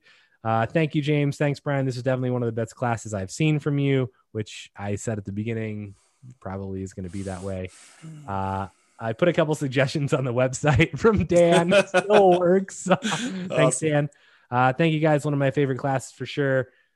Thanks both as always. And so that's the end of the comments. And like, I share, I obviously I went through divorce, and that was, I think, pretty rough, cause you just don't know what the future holds. And, I think that's a tough thing, but I think one of the other things that was really impactful, and I look at as just, I don't know if it's being greedy or being stupid, or just, you look at things in one way, and it's almost like a culmination of a lot of the things that James talked about. Like, I worked at Microsoft, we had stock options. And at one point, like, I looked at it and I went, I even told my close family this. I was like, all I need is one more stock split and it goes back up to 120. And like, I've got $2.5 million and things are like, I can retire. Right. And it was like, and then it was like about at 120, and then it plummeted to 30. Right. And you watch what you thought in 2 years would be $2.5 million turn into dust. And I can tell you that was horrific. And like, you're like, okay, well, how do I deal with this? And it's like one of the things I lost a lot of sleep, much like James did, because for me, that was like, I had pushed really hard. Right. And it was like all of that reward was suddenly gone. And so how do you deal with that? I mean, it's very difficult to come to terms with. It's very like hard to understand, like, okay, is that 10 years or 20 years for me to get back to where I was? Will it ever happen? Like, you have no idea. And in some form, you lose your self-confidence. Yep. You continue obviously to work, but you're like, man, like, what an idiot. I should have, like, when it hit $1 million, I should have just sold it. Like, what was I thinking? I was 25. Like, what could I have done and invested $1 million in at 25? Like, WTF. Right. So, and Jason says, hey, is that why you don't invest in stocks now? And the answer is no. I think my answer for that is, like, I have zero control over the stock market. And I've done long-term investing and very, very, very short-term investing, like down to the hours, and had the SEC like call me on the phone and be like, you owe us money. Like, you can't do what you're doing. And I'm like, call me in 3 days, click. So, I think, that part of it is I can control a lot more of the real estate that I invest in a much more detailed way. And it's, for me, it became put all my eggs in one basket that I deeply understand and watch that basket very closely. Yeah. And it's not like I don't have other sources of income, right? We obviously have an Amazon e-commerce business that does really well, but over time I develop multiple sources of income. So, and I think that's prudent for every single one of you. Every time you buy a house, it's another stream of income. So, continue to do that. So, Carlos says, thank you so much. Best class ever. Thanks a lot for sharing your experience. Jason says, makes sense. Thank you. And then great advice as always. Thank you so much. So I don't know that I have anything else except get out there and buy some houses and work your ass off and get wealthy slowly. Yeah. All right. I feel a lot better now. Now that it's done, although I still feel sensitive, like it's out in the world, but hopefully it helps some people. So I appreciate you guys being on here and allow me to do that. So thank you. I think it helps a lot of people. I think this is like the better version of the Halloween class that we've taught, where it's like, what could possibly go wrong with your investments? Your house could burn down. People could cook meth in your property. Yeah, I think that's like, the reason I don't like that class. It's like a bitch session for everybody's like complaining. And that's like the person who comes there for the first time, who's got like the littlest bit of hesitation over like, toilets and tenants calling them. They hear these horror stories and it's like, well, I'm never invested in real estate. You saw me, I like failed. I came back. It's possible I could fail again. I don't think so, but I think that's the better version of, it's not tenants calling you at 3:00 in the morning, especially if you have property manager. So, yep. I don't know. Yeah. Okay. We got love for you guys. Thank you, James. Thank you, Brian. Excellent class. You guys are all very welcome. So I hope I at least help somebody. And I don't know. I feel a lot better now than I did at the beginning. Stay hard. Oh, that's good. It's David Goggins. It's go read the book. Thank you again, James and Brian. I appreciate you guys sharing both your hardships and your successes. You bet. You're more than welcome. So, all right, awesome, guys. Well, I'm gonna go grab myself an ice cream. Feel a little better about myself. Boston. So, listen to Boston. Yep. Yeah, that's what Mitch says. All right, guys. Have a great evening. Thank you for being on. I do appreciate it. Thanks, Brian. Thanks for your insight and addition to the class. I really do appreciate that. And I will see everybody next week. I will talk to y'all soon. Have a great night, everybody. Later. Bye-bye for now. Bye. With home prices up, mortgage interest rates up, and rents up but not quite enough to counteract the higher prices and interest rates, cash flow on rental properties in Louisville is harder than ever. Book a call with the Real Estate Financial Planner to apply our proprietary 88 strategies to improve cash flow on your rentals. See the show notes for a link to schedule your call and improve your cash flow today. If you're a real estate agent, lender, or professional in Louisville that wants to help our real estate investor listeners, consider reaching out to learn about collaboration opportunities with this podcast. We'd love to add more value to our listeners by having you assist our investors buy, sell, and finance their real estate investments. See the show notes to schedule a call to discuss collaboration opportunities.